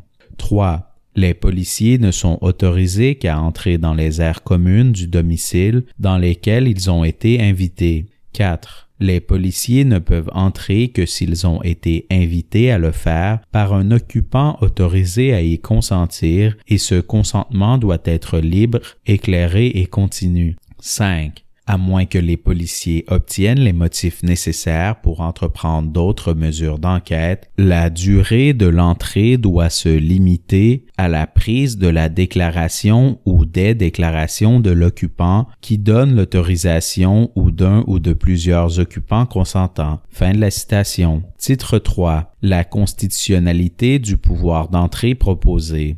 97. Toutefois, l'existence d'un pouvoir légal de fouille et de perquisition ne met pas fin à l'analyse. Pour répondre à l'exigence du caractère raisonnable prévu à l'article 8, toute règle de droit qui est censée autoriser une fouille, une perquisition ou une saisie doit elle-même être raisonnable. Référence à Collins à la page 278. Suivant l'arrêt Hunter contre Southam Inc., 1984, 2 RCS 145 à la page 168, une fouille ou une perquisition sera présumée constitutionnelle s'il existe des motifs raisonnables de croire qu'elle permettra de découvrir des éléments de preuve d'une infraction. Je reconnais que les policiers qui voudraient s'appuyer sur le pouvoir d'entrée que je viens de formuler n'auraient que rarement, voire jamais, des motifs raisonnables de croire qu'une infraction a été commise ou que des éléments de preuve d'une infraction pourraient être trouvés dans le domicile.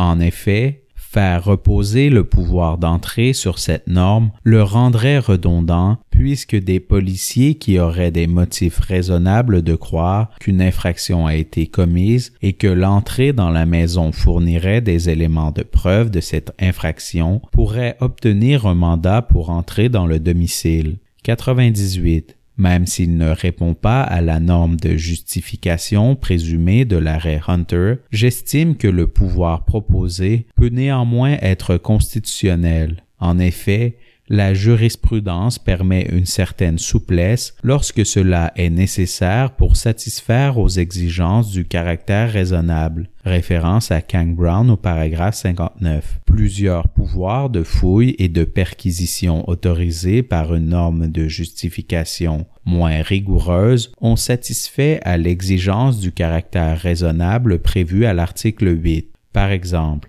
un soupçon raisonnable autorise constitutionnellement les fouilles dans les écoles. Référence à R contre MMR 1998 3 RCS 393, les fouilles à l'aide de chiens renifleurs, référence à Kang-Brown, et les fouilles au poste frontalier R contre Simmons 1988 2 RCS 495. Les fouilles accessoires à l'arrestation ne sont soumises à aucun seuil de probabilité.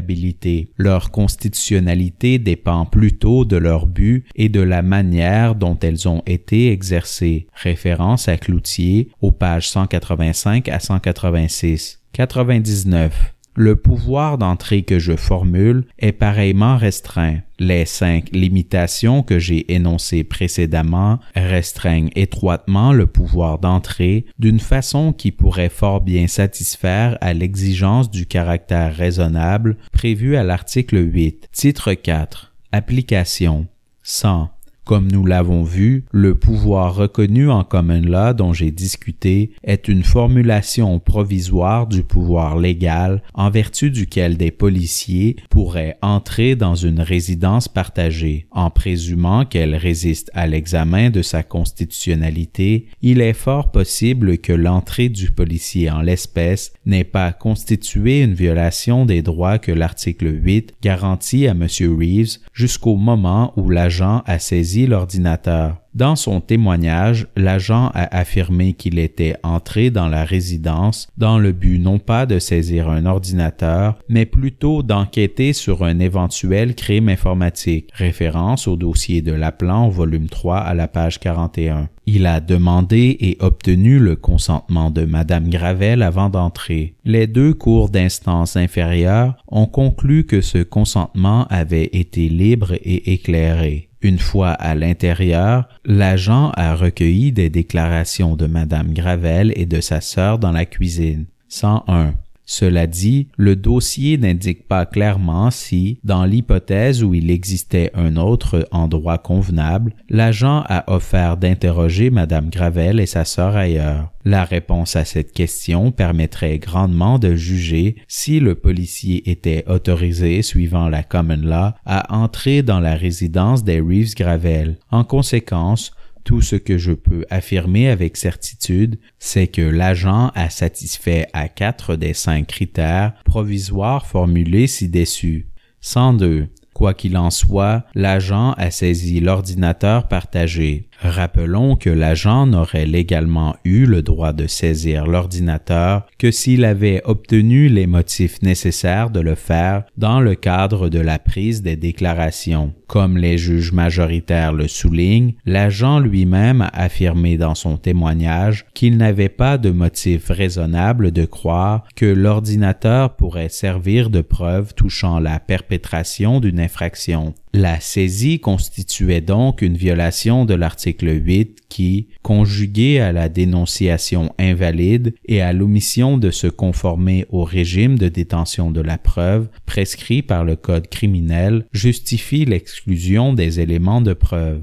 103. Je serais donc d'avis d'accueillir le pourvoi et de rétablir le verdict d'acquittement de M. Reeves. Version française des motifs rendus par la juge Côté. Titre 1. Aperçu. 104. La présente affaire soulève essentiellement 2 questions. Premièrement, la police peut-elle légalement entrer dans les aires communes d'un domicile partagé si une seule des personnes qui l'occupent y consent, ou est-elle tenue d'obtenir le consentement de toutes les personnes qui vivent dans le domicile pour s'autoriser de celui-ci? Deuxièmement, la police peut-elle légalement saisir un ordinateur détenu conjointement, c'est-à-dire le prendre physiquement sans en fouiller le contenu, si celui-ci se trouve dans une aire commune d'un domicile partagé et qu'un seul copropriétaire de l'ordinateur y consent? 105. La juge Karakatsanis, s'exprimant au nom des juges majoritaires, s'abstient de répondre à la première question. Comme la question a été habilement plaidée par les parties et que la légalité de l'entrée du policier dans le domicile présente un intérêt pour ce qui est de l'analyse fondée sur le paragraphe 24.2 de la Charte canadienne des droits et libertés, j'en traiterai directement. J'estime qu'il est possible pour un seul occupant de valablement consentir à l'entrée de la police dans les aires communes d'une résidence partagée, de sorte qu'il devient inutile d'obtenir un mandat. La règle alternative, suivant laquelle les policiers ne peuvent entrer dans les aires communes d'un domicile partagé qu'avec le consentement de chacune des personnes qui y vit, est tout à fait impraticable. De plus, cette règle ne trouve aucun appui dans la jurisprudence de la Cour relative à l'article 8 en ce qui a trait aux espaces physiques. 106. En réponse à la seconde question, les juges majoritaires arrivent à la conclusion que la police n'était pas autorisée à physiquement prendre l'ordinateur au motif que Madame Gravel ne pouvait, seule, y consentir valablement. Avec égard, je ne peux partager cet avis. Si, contrairement à ce qui s'est produit, Madame Gravel avait apporté l'ordinateur au poste de police pour le remettre, il y a fort à parier que rien n'aurait empêché la police de l'accepter. Logiquement, il n'est pas possible de distinguer, pour des motifs d'ordre constitutionnel, cette situation d'une autre où la police cherchait à obtenir et obtient ensuite le consentement nécessaire pour physiquement prendre un bien détenu conjointement. Il demeure toutefois nécessaire de préciser les droits à la vie privée soulevés par la saisie d'un ordinateur par opposition à la fouille de son contenu. L'analyse des juges majoritaires porte en grande partie sur des préoccupations d'intimité informationnelle qui n'entrent tout simplement pas en jeu lorsque la police prend physiquement un appareil électronique se trouvant dans un domicile sans en fouiller le contenu. 107. Cela dit, bien que je sois d'avis que l'entrée du policier dans le domicile et la saisie de l'ordinateur étaient toutes deux légales, j'estime néanmoins que les éléments de preuve devraient être écartés par application du paragraphe 24.2 de la Charte en raison d'autres manquements à la loi en l'espèce, particulièrement l'omission par le policier de se conformer aux articles 489.1 et 490 du Code criminel, LRC 1985, chapitre C 46, en détenant irrégulièrement l'ordinateur et le fait pour le mandat de perquisition d'avoir ultimement été déclaré invalide. Titre 2. Analyse. Sous-titre A. L'entrée du policier dans le domicile. 108. L'entrée par un policier dans un domicile, sur la foi d'un consentement valide, ne contrevient pas à l'article 8. Comme le soulignent les juges majoritaires, lorsqu'un consentement valide est donné, il n'y a pas de fouille, de perquisition ou de saisie au sens de la Charte, référence au paragraphe 13. En l'espèce, Madame Gravel a permis à un policier d'entrer dans le domicile qu'elle partageait avec M. Reeves. Au moment de l'entrée, M. Reeves n'avait pas le droit d'entrer dans le domicile puisque Madame Gravel s'était prévalue de son droit de l'en exclure conformément à une ordonnance de non-communication. Il s'agit alors de savoir si le fait pour un policier d'être entré dans les aires communes du domicile avec le consentement de Madame Gravel constituait une violation des droits garantis à M. Reeves par la Charte. 109. Bien que je sois d'accord avec la conclusion du juge Moldaver à l'égard de cette question, à savoir que l'entrée du policier n'a pas violé les droits de M. Reeves, garantis par l'article 8, j'expose ci-après ce que j'estime être une raison encore plus convaincante d'arriver à cette conclusion. Non seulement la police dispose-t-elle d'un pouvoir conféré par la common law d'entrer dans une résidence partagée dans le but d'y recueillir une déclaration, lequel pouvoir satisfait d'ailleurs à l'exigence du caractère raisonnable, mais il n'y a pas de violation de l'article 8 de toute façon, puisque l'attente de M. Reeves quant au respect de sa vie privée n'était pas objectivement raisonnable dans le contexte où une co-occupante, Mme Gravel, a consenti à l'entrée du policier dans les aires communes du domicile. 110. Comme la Cour l'a souvent reconnu, l'article 8 de la Charte protège la vie privée d'un accusé contre l'ingérence abusive de l'État. Référence à R contre Law, 2002 CSC 10, 2002 1 RCS 227 au paragraphe 15. Cette protection constitutionnelle ne s'étend qu'aux attentes en matière de vie privée qui sont objectivement raisonnables, lesquelles doivent être déterminées eu égard à l'ensemble des circonstances. Référence à R contre Edwards, 1996, 1 RCS 128. Pour tracer la ligne entre les attentes raisonnables et celles qui ne le sont pas, il importe de rappeler que le droit à la vie privée n'est pas absolu. Référence à R contre Maraca, 2017 CSC 59, 2017 2 RCS 608 au paragraphe 143. R contre Kennel, 2014 CSC 46, 2014 2 RCS 390, paragraphe 29. Une attente en matière de la vie privée à l'égard d'objets ou d'espaces donnés peut être considérée comme objectivement raisonnable dans certaines circonstances, mais non dans d'autres. Référence à R contre MMR, 1998 3 RCS 393 au paragraphe 33. 111. Dans l'affaire qui nous intéresse, il est évident que M. Reeves pouvait raisonnablement s'attendre au respect de sa vie privée dans le domicile qu'il partageait avec Mme Gravel, du moins dans certains contextes. Cependant, la véritable question en litige est celle de la portée ou de l'étendue de l'attente d'un occupant quant au respect de sa vie privée relativement aux aires communes d'un domicile partagé, dans le cas où un autre occupant souhaite permettre à la police d'y entrer. 112. Selon moi, il n'est pas objectivement raisonnable pour un co-occupant qui partage sa résidence avec autrui de s'attendre à pouvoir opposer son veto à la décision d'un autre co-occupant de permettre à la police d'entrer dans les aires du domicile qu'il partage également. M. Reeves pouvait bel et bien s'attendre au respect de sa vie privée dans les aires communes, mais ses attentes se voyaient réduites et limitées par la réalité de la cohabitation. D'autres personnes jouissant, à l'égard des espaces communs, de droit, notamment à la vie privée, qui chevauchent ceux de M.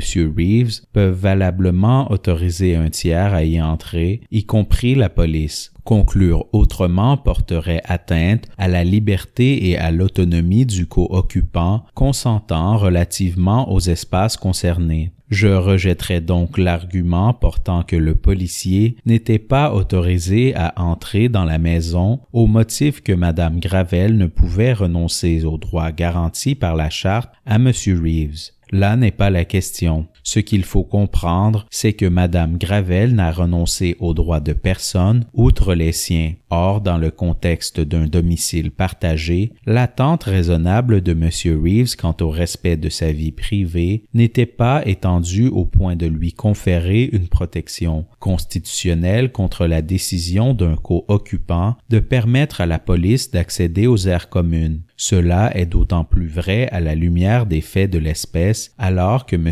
Reeves n'était pas légalement autorisé à se trouver dans le domicile au moment où le policier est entré, Mme Gravel ayant révoqué, plus tôt dans la journée, sa permission d'y entrer, conformément à l'ordonnance de non-communication dont il faisait l'objet. Il va de soi que l'analyse diffère dans le cas des aires privées d'une résidence partagée, comme la chambre ou le bureau qu'une personne occupe seule, soit le genre d'espace qui n'est pas en cause en l'espèce. 113. De plus, la Cour a maintes fois reconnu que l'article 8 établit un juste équilibre entre le droit au respect de la vie privée et l'intérêt des organisations chargées de l'application de la loi. La nécessité de mettre en balance les droits sociétaux à la protection de la dignité, de l'intégrité et de l'autonomie de la personne et l'application efficace de la loi a été expressément reconnue comme un facteur clé qui sous-tend le critère de l'attente raisonnable raisonnable en matière de respect de la vie privée. Référence à Maraca au paragraphe 179, le juge Moldaver, dissident mais non sur ce point, citant R contre Patrick 2009 CSC 17, 2009 1 RCS 579 au paragraphe 20.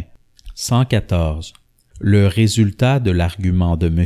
Reeves, à savoir que la police a l'obligation d'obtenir le consentement de tous les occupants avant d'entrer dans les aires communes, est impraticable et nuirait grandement à une application efficace de la loi. Cette règle exigerait de la police qu'elle identifie et trouve chaque personne qui habite le domicile ou qui est susceptible de s'attendre au respect de sa vie privée dans les aires communes de celui-ci et qu'ils obtiennent leur consentement, peu importe la lourdeur de la tâche. En réalité, ceci annulerait tous les avantages que peut avoir pour une enquête le fait de s'autoriser d'un consentement pour entrer dans une pièce. Dans certains cas, cela pourrait alerter les éventuels suspects d'une enquête. Dans d'autres, il deviendrait sans doute trop pénible et peu pratique d'entrer sur la foi d'un consentement. Sauf dans les cas les plus simples, la police serait tenue d'obtenir un mandat plutôt que de s'autoriser d'un consentement, ce qui ajouterait un fardeau procédural existant. Une telle règle pourrait donner lieu à des entrées et des perquisitions plus étendues, et donc plus attentatoires au droit à la vie privée que les perquisitions effectuées sur le fondement d'un consentement, lesquelles doivent se limiter à la portée du consentement. Il va sans dire qu'un mandat ne peut être délivré sans preuve suffisante à l'appui. Il peut arriver qu'un suspect qui n'habite pas seul veuille consentir à une entrée par la police ou à une perquisition,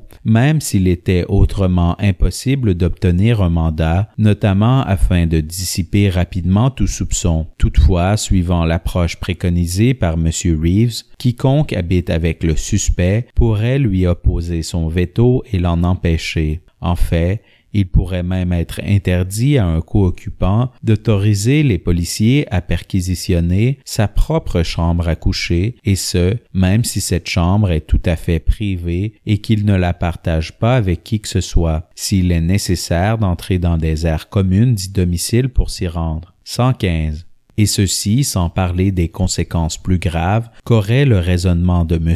Reeves dans d'autres contextes. Dans l'arrêt Maraca, les juges majoritaires de la Cour ont conclu que l'expéditeur d'un message texte peut raisonnablement s'attendre au respect de sa vie privée relativement au contenu d'une conversation électronique, mais cette décision n'a pas abordé la question connexe suivante. Le destinataire d'un message texte peut-il consentir à ce que la police fouille la conversation électronique dans son téléphone? Ou du reste, le destinataire peut-il fournir de son plein gré le contenu du message à la police? Si l'approche de M. Reeves était retenue, la réponse serait non, puisque l'arrêt Maraca a reconnu que les deux parties à un échange de messages textes peuvent raisonnablement s'attendre au respect de leur vie privée à l'égard de la conversation électronique, tout comme deux personnes qui occupent le même domicile peuvent avoir des droits à la vie privée qui se chevauchent relativement aux aires communes d'un domicile partagé. Si M.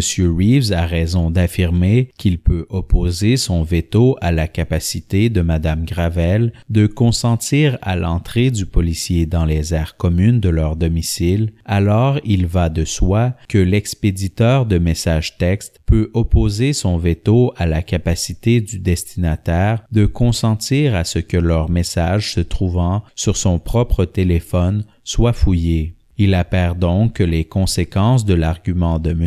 Reeves sur le plan de l'autonomie vont au-delà de la simple entrée dans les espaces physiques et qu'elles risquent de nuire à l'application de la loi dans d'autres contextes. 116.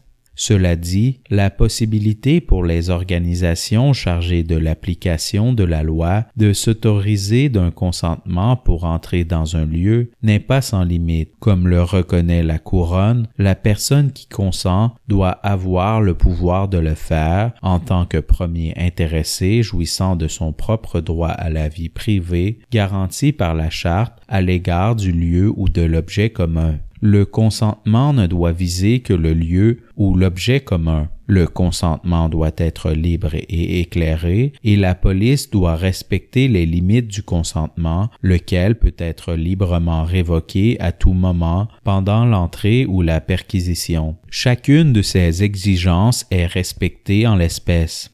117. Enfin, il est révélateur que toutes les cours d'appel provinciales au pays qui se sont penchées sur la question, y compris la juridiction inférieure en l'espèce, en soient arrivées à la même conclusion. Le consentement d'un co-occupant suffit pour autoriser la police à entrer dans les aires communes d'un domicile partagé. Voir par exemple Air contre Reeves 2017 ONCA 365, 350 CCC 3rd 1 au paragraphe 32, 43 et 46 à 52, R contre Clark 2017 BCCA 453, 357 CCC 3rd 237 au paragraphe 55 à 56 et 62 à 63, R contre TM RMJ 2014 MBCA 36, 311 CCC 3rd 185 au paragraphe 41 à 42, R contre Squires 2005 NLCA 51, 199 CCC 3rd 509 au paragraphe 34. M.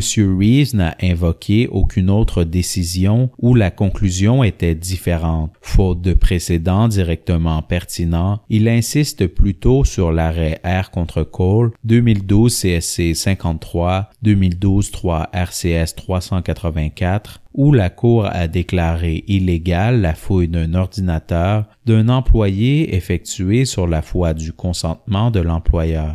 Or, l'arrêt Cole est inapplicable, et ce pour deux raisons. 118. Premièrement, l'issue dans l'arrêt Cole était inextricablement liée aux préoccupations d'intimité informationnelle mises en cause par la fouille de l'ordinateur de M. Cole par la police. S'exprimant au nom de la Cour, le juge Fish a souligné que la fouille d'un ordinateur était susceptible de révéler des renseignements extrêmement intimes qui s'inscrivent dans l'ensemble des renseignements biographiques protégés par l'article 8, y compris l'historique de navigation, susceptible d'en révéler beaucoup sur la vie privée d'une personne. De même, dans l'arrêt R contre Morelli, 2010 CSC 8, 2010 1 RCS 253, au paragraphe 105, le juge Fish a fait remarquer que s'il est difficile d'imaginer une atteinte plus grave à la vie privée d'une personne que la perquisition de son domicile et de la fouille de son ordinateur personnel, la jurisprudence subséquente a confirmé que la fouille d'un ordinateur soulevait des préoccupations distinctes en matière de droit à la vie privée qui justifiaient les recours à des règles spéciales, notamment l'obligation d'obtenir une autorisation particulière en vue de fouiller un ordinateur trouvé dans un lieu perquisitionné, obligation qui diffère de la règle générale applicable à d'autres types de contenants physiques. Référence à R contre Vue, 2013 CSC 60, 2013 3 RCS 657 au paragraphe 1, 47 et 51.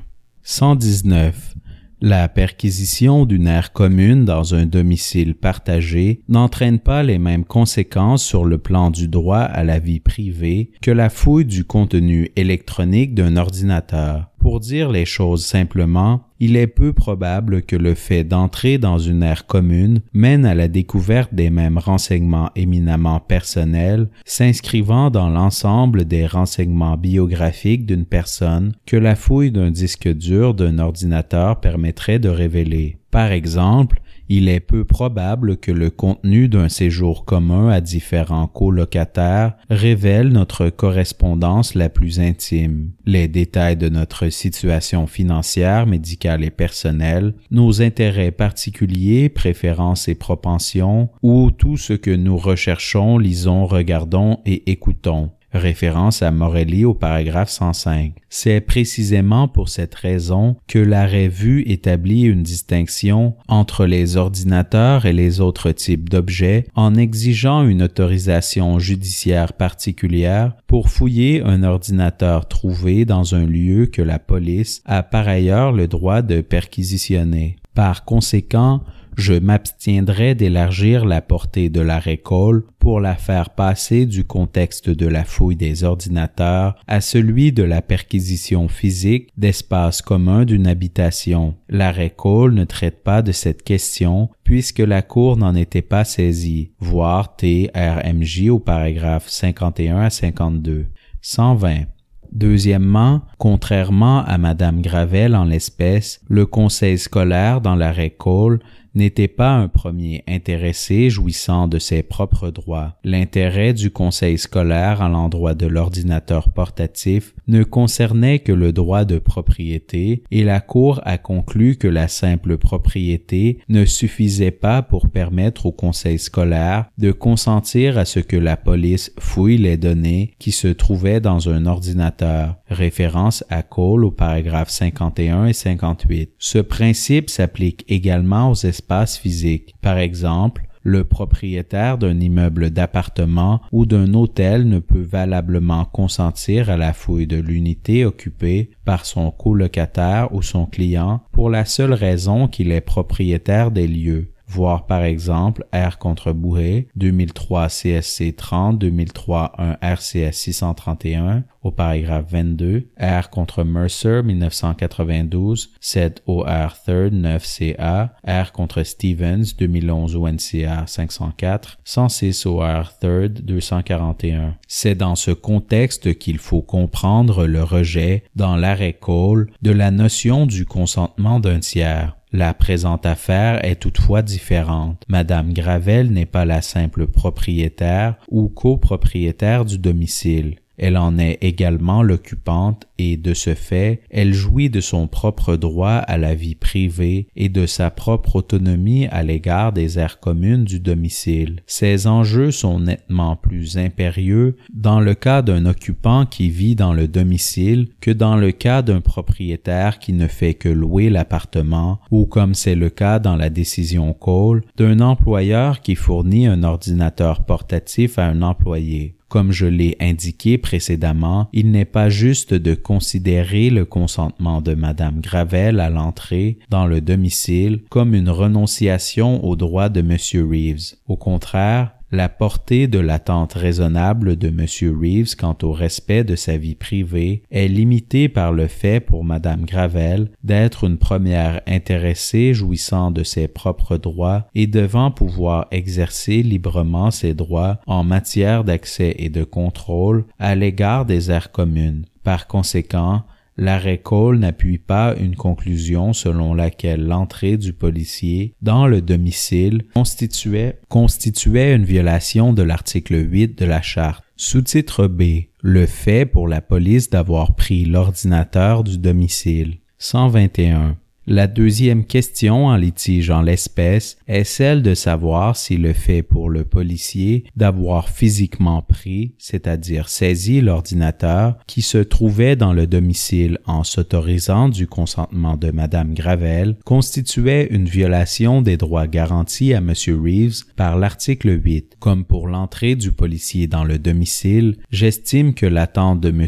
Reeves quant au respect de sa vie privée à l'égard de l'ordinateur qu'il partageait avec Madame Gravel était atténuée en raison du fait que les deux détenaient et utilisaient l'ordinateur conjointement. Il n'était pas objectivement raisonnable pour lui de s'attendre à ce que Madame Gravel ne puisse exercer sa propre autorité et son propre contrôle sur l'ordinateur de façon à consentir à la saisie physique par la police. Je suis donc en désaccord avec les juges Karakatsanis et Moldaver sur ce point. Mon raisonnement quant à l'entrée du policier, à savoir que l'attente objectivement raisonnable de M. Reeves quant au respect de sa vie privée était atténuée par la réalité de la cohabitation et de la copropriété, mène forcément à la conclusion qu'il était aussi légal de prendre l'ordinateur partagé. 122. Premièrement, il est nécessaire de définir l'objet de la saisie. Les juges majoritaires soulignent à juste titre au paragraphe 29 que cet objet doit être soigneusement défini d'une manière qui tient compte de la nature des droits en matière de vie privée auxquels l'action de l'État pourrait porter atteinte. Référence à Maraca au paragraphe 15 citant R contre Ward, 2012 au NCA 660, 112 OR 3rd 321 au paragraphe 65. Dans certains cas, il pourrait être nécessaire d'examiner le lien entre la technique d'enquête utilisée par la police et l'intérêt en matière de vie privée qui est en jeu. Référence à R contre Spencer, 2014 CSC 43, 2014 2 RCS 212 au paragraphe 26. Ultimement, pour définir l'objet de la fouille, de la perquisition ou de la saisie, la mission du tribunal consiste à déterminer ce que la police recherchait vraiment. Référence à Maraca au paragraphe 15, citant Ward au paragraphe 67. 123. Selon les juges majoritaires, l'objet de la saisie en l'espèce était l'ordinateur et ultimement les données qu'il renfermait. Référence au paragraphe 30. Toutefois, ce que la police recherchait vraiment, en procédant à la saisie de l'ordinateur, ce n'était que l'appareil comme tel et non les données. En aucun temps la police a-t-elle fouillé ou examiné le contenu de l'ordinateur, c'est-à-dire les données sur le disque dur, avant d'obtenir un mandat. De ce fait, le présent cas diffère grandement de l'affaire Cole, où l'ordinateur portatif d'un enseignant avait bel et bien été fouillé sans mandat, ce qui soulevait des préoccupations quant à l'intimité informationnelle du suspect. Toutefois, dans l'affaire qui nous intéresse, l'objectif en matière d'application de la loi derrière la saisie de l'ordinateur consistait simplement à préserver de potentiels éléments de preuve. Comme l'a conclu le juge d'appel Laforme, la saisie de l'ordinateur n'a pas eu pour effet de porter atteinte à l'attente de M. Reeves quant au respect de sa vie privée à l'égard du contenu informationnel de l'ordinateur, puisque ce contenu est demeuré privé. Par conséquent, les droits en matière de vie privée auxquels l'action de l'État pourrait porter atteinte donnent à penser qu'il conviendrait de définir l'objet de la fouille comme étant l'appareil lui-même et non les données qui se trouvent sur le disque dur.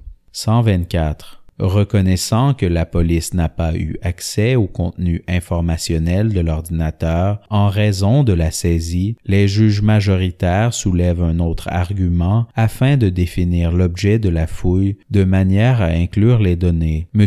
Reeves a perdu le contrôle sur les données. Toutefois, avec égard, cette approche est elle aussi erronée. Madame Gravel s'étant prévalue de son droit d'interdire à M.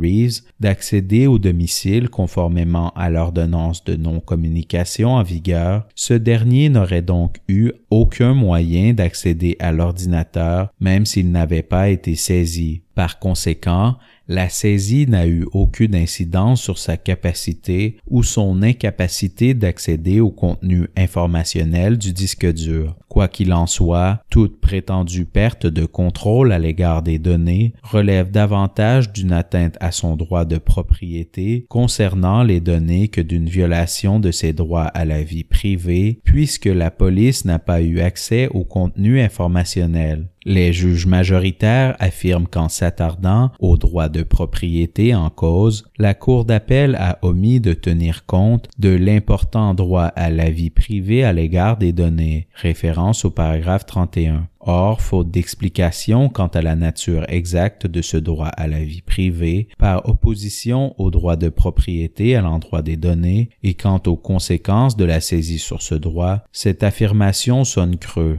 125. Maintenant, pour ce qui est de la question de savoir si M.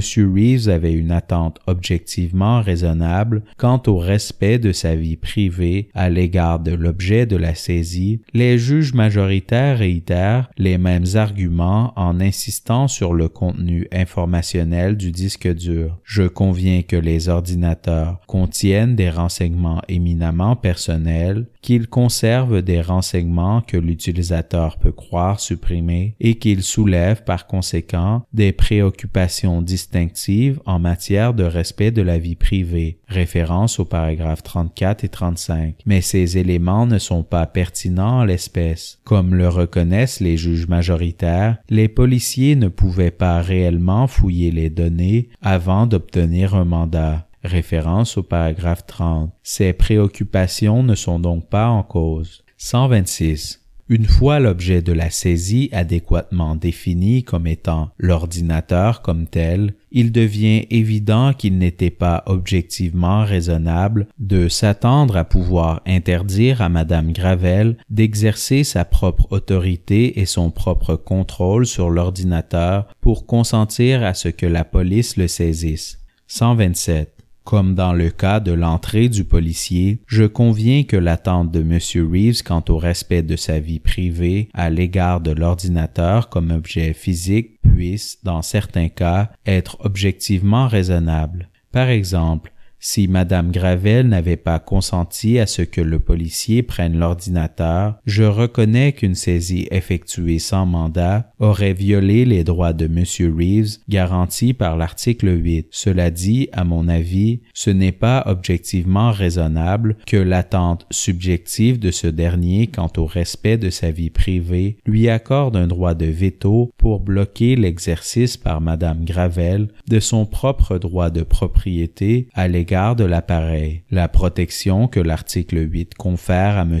Reeves est limitée du fait que l'ordinateur était détenu conjointement et qu'il était utilisé par une autre personne. Les droits de Madame Gravel relativement à l'ordinateur, y compris son droit de propriété à l'égard de l'appareil et son droit de renoncer aux protections de sa propre vie privée, seraient dénués de sens si Madame Reeves pouvait l'empêcher de consentir à ce qu'on prenne l'ordinateur du domicile. Cela reviendrait essentiellement à assujettir ses droits à ceux de M. Reeves. 128. En ne reconnaissant pas que le droit à la vie privée varie selon le contexte et que les attentes subjectives peuvent être objectivement raisonnables dans certains contextes et non dans d'autres, référence à MMR au paragraphe 33, les juges majoritaires mettent de l'avant une fausse dichotomie, ou bien l'attente de M. Reeves quant au respect de sa vie privée relativement à l'ordinateur n'a jamais été objectivement raisonnable, ou bien Mme Gravel a renoncé aux protections constitutionnelles de M.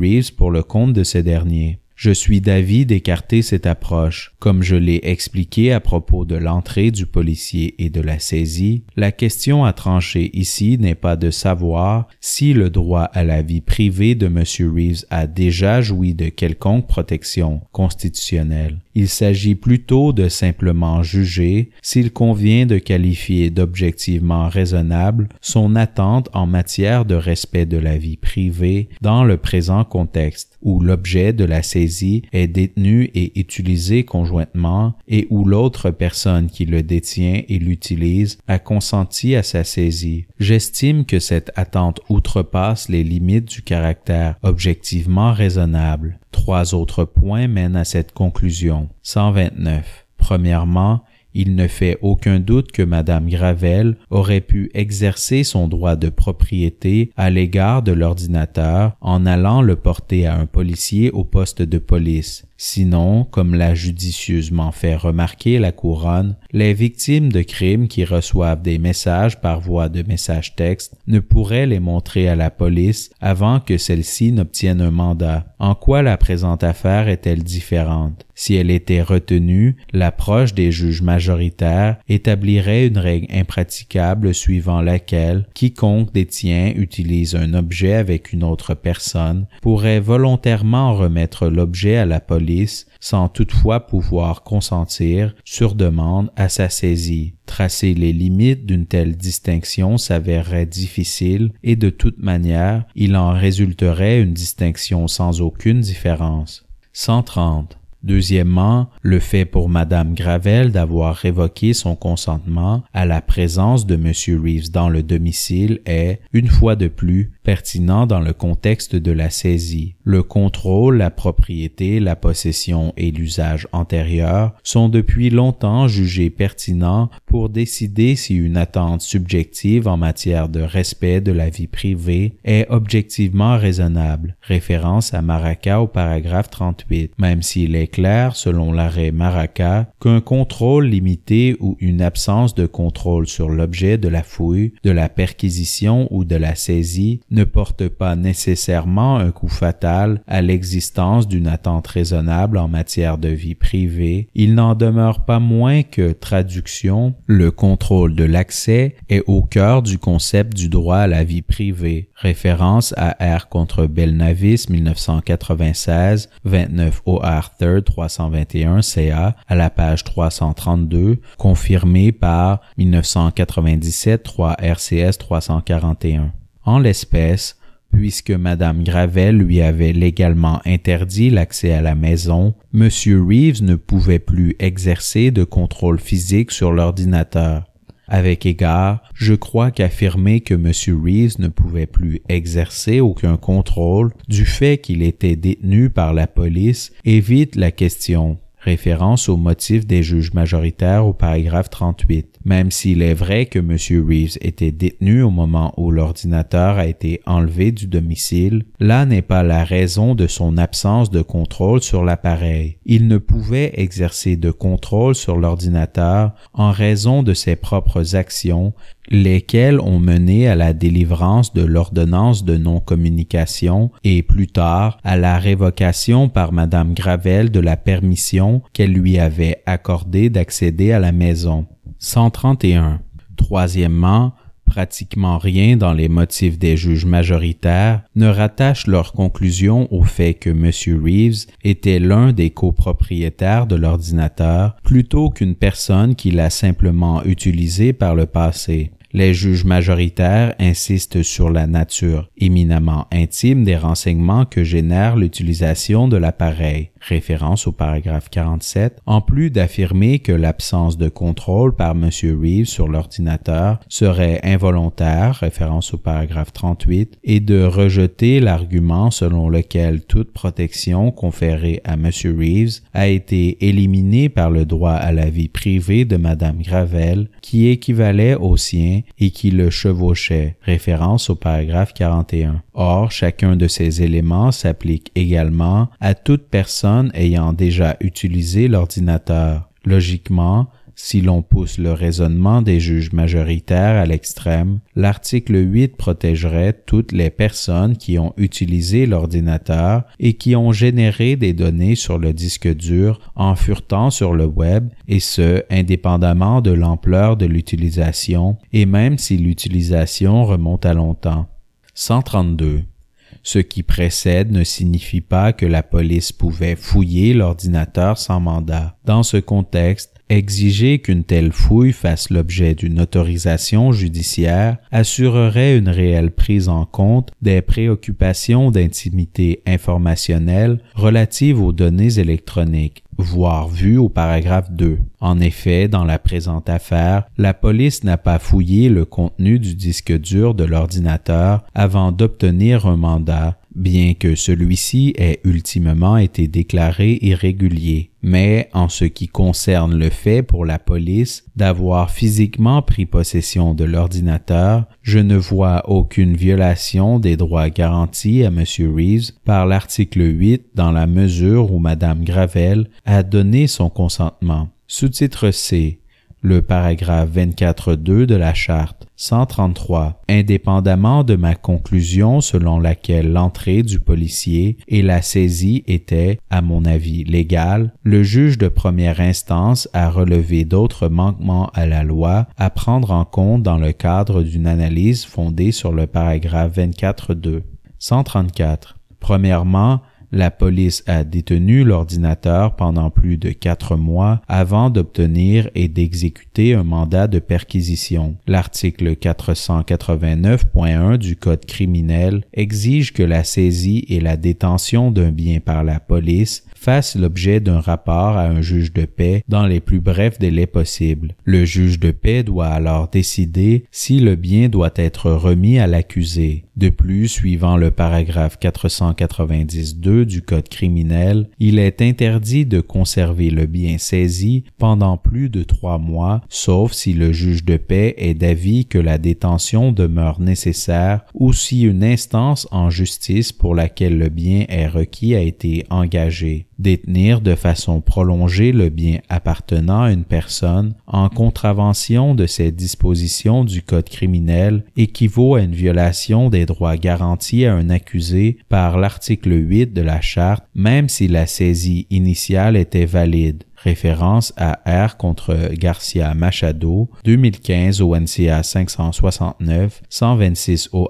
3rd 737 au paragraphe 43 à 55. En l'espèce, la police a contrevenu à ces deux dispositions. 135. Deuxièmement, le juge de première instance a conclu qu'il n'existait pas, à la base, de motifs suffisants pour qu'un mandat de perquisition soit décerné relativement à l'ordinateur, référence au paragraphe 30. Selon lui, l'affidavit soumis en vue d'obtenir le mandat constituait, traduction, une présentation des faits sélective et orientée vers un but précis, en raison de laquelle le portrait de la situation qui a été brossé était trompeur, référence au paragraphe 38. Pendant les plaidoiries devant le juge, M. Reeves a fait valoir plusieurs irrégularités, notamment le fait pour l'auteur de l'affidavit de ne pas avoir fourni d'informations quant à un possible mobile qui aurait pu pousser la sœur de Mme Gravel, Nathalie, à lui nuire. Ultimement, le juge de première instance a conclu que le juge de paix qui a décerné le mandat avait été privé de renseignements objectifs et non préjudiciables dont il avait besoin pour conclure à l'existence de motifs raisonnables et probables justifiant que le mandat soit décerné. Référence au paragraphe 38. 136. Le tribunal qui procède à une analyse fondée sur le paragraphe 24.2 doit se pencher sur la gravité de la conduite attentatoire de l'État, l'incidence de la violation sur les droits garantis de l'accusé par la Charte et l'intérêt de la société à ce que l'affaire soit jugée sur le fond. Référence à R contre Grant, 2009 CSC 32, 2009 2 RCS 353 au paragraphe 71. 137. En ce qui a trait à la gravité de la conduite de l'État et à l'incidence des violations pour M. Reeves, j'arrive à la conclusion que, prises conjointement, les violations décrites précédemment étaient fort graves et qu'elles avaient une incidence importante sur les droits garantis à ce dernier par la Charte. 138. Premièrement, la police avait l'obligation de faire rapport de la saisie à un juge de paix dans les plus brefs délais possibles, mais elle l'a fait après plus de 4 mois. La couronne n'explique aucunement ce retard. Avec égard, j'hésite à dire qu'il s'agit d'une violation de nature purement technique. La police n'a pas dépassé la date limite d'une journée ou deux. Dans la présente affaire, le fait pour la police d'avoir manqué pendant si longtemps à ses obligations légales a plutôt privé M. Reeves de la possibilité de faire valoir devant un juge de paix que le bien aurait dû lui être remis. En bref, les violations de la Charte résultant des manquements à l'article 489.1 et au paragraphe 490.1 du Code criminel ont fait en sorte que M. Reeves a été privé de son droit de propriété de façon injustifiée et que la détention de l'ordinateur par la police n'a pas été soumise à l'appréciation d'un juge de paix. Compte tenu du cadre clair et détaillé et existant depuis longtemps, mis en place par le Parlement pour régir la saisie des biens, ces violations étaient plus que simplement banales. Voir R contre Villaromane, 2018 ABCA 220 363 CCC 3rd 141 au paragraphe 22. 139. Même si ces violations n'étaient pas, comme telles, assez graves pour justifier que les éléments de preuve soient écartés, le juge de première instance a aussi conclu que le mandat de perquisition lui-même était irrégulier. Comme l'a souligné la Cour d'appel, traduction, il est implicite dans l'analyse du juge de première instance qu'à son avis, si les faits pertinents avaient été présentés et les déclarations trompeuses retirées, la délivrance du mandat aurait été dépourvue de fondement raisonnable. référence au paragraphe 84. En effet, la Cour d'appel a confirmé cette conclusion, statuant qu'il ne pouvait être satisfait au test permettant de délivrer un mandat en l'espèce. Référence au paragraphe 95. Bien qu'il n'existe aucune preuve selon laquelle la présentation de l'information au juge a été volontairement irrégulière, la violation de l'article 8, par ailleurs importante, n'est pas plus expliquée. Cette violation a eu une incidence particulièrement importante pour M. Reeves, considérant que la fouille sans autorisation judiciaire valide des données dans l'ordinateur, contrairement à la simple saisie de l'ordinateur, a permis à la police d'avoir accès à des renseignements exceptionnellement personnels, y compris l'historique de navigation sur Internet, qui constitue un ensemble de renseignements biographiques protégés par l'article 8. 140. Quoique le troisième facteur de l'arrêt Grant milite en faveur de l'admission des éléments de preuve, je suis d'avis de conclure que, tout bien considéré, l'importance des violations de la charte et leur incidence sur M. Reeves mène à la conclusion qu'il devrait être écarté. Titre 3. Conclusion. 141. Pour les motifs qui précèdent, je conviens que les éléments de preuve doivent être écartés et qu'il convient d'accueillir le pourvoi sur ce fondement. Je rétablirai donc l'acquittement prononcé au procès. Toutefois, comme je l'ai expliqué, je suis en désaccord avec la façon dont les juges majoritaires ont répondu, ou autrement se sont abstenus de répondre, aux questions juridiques au cœur du présent pourvoi. Pourvoi accueilli.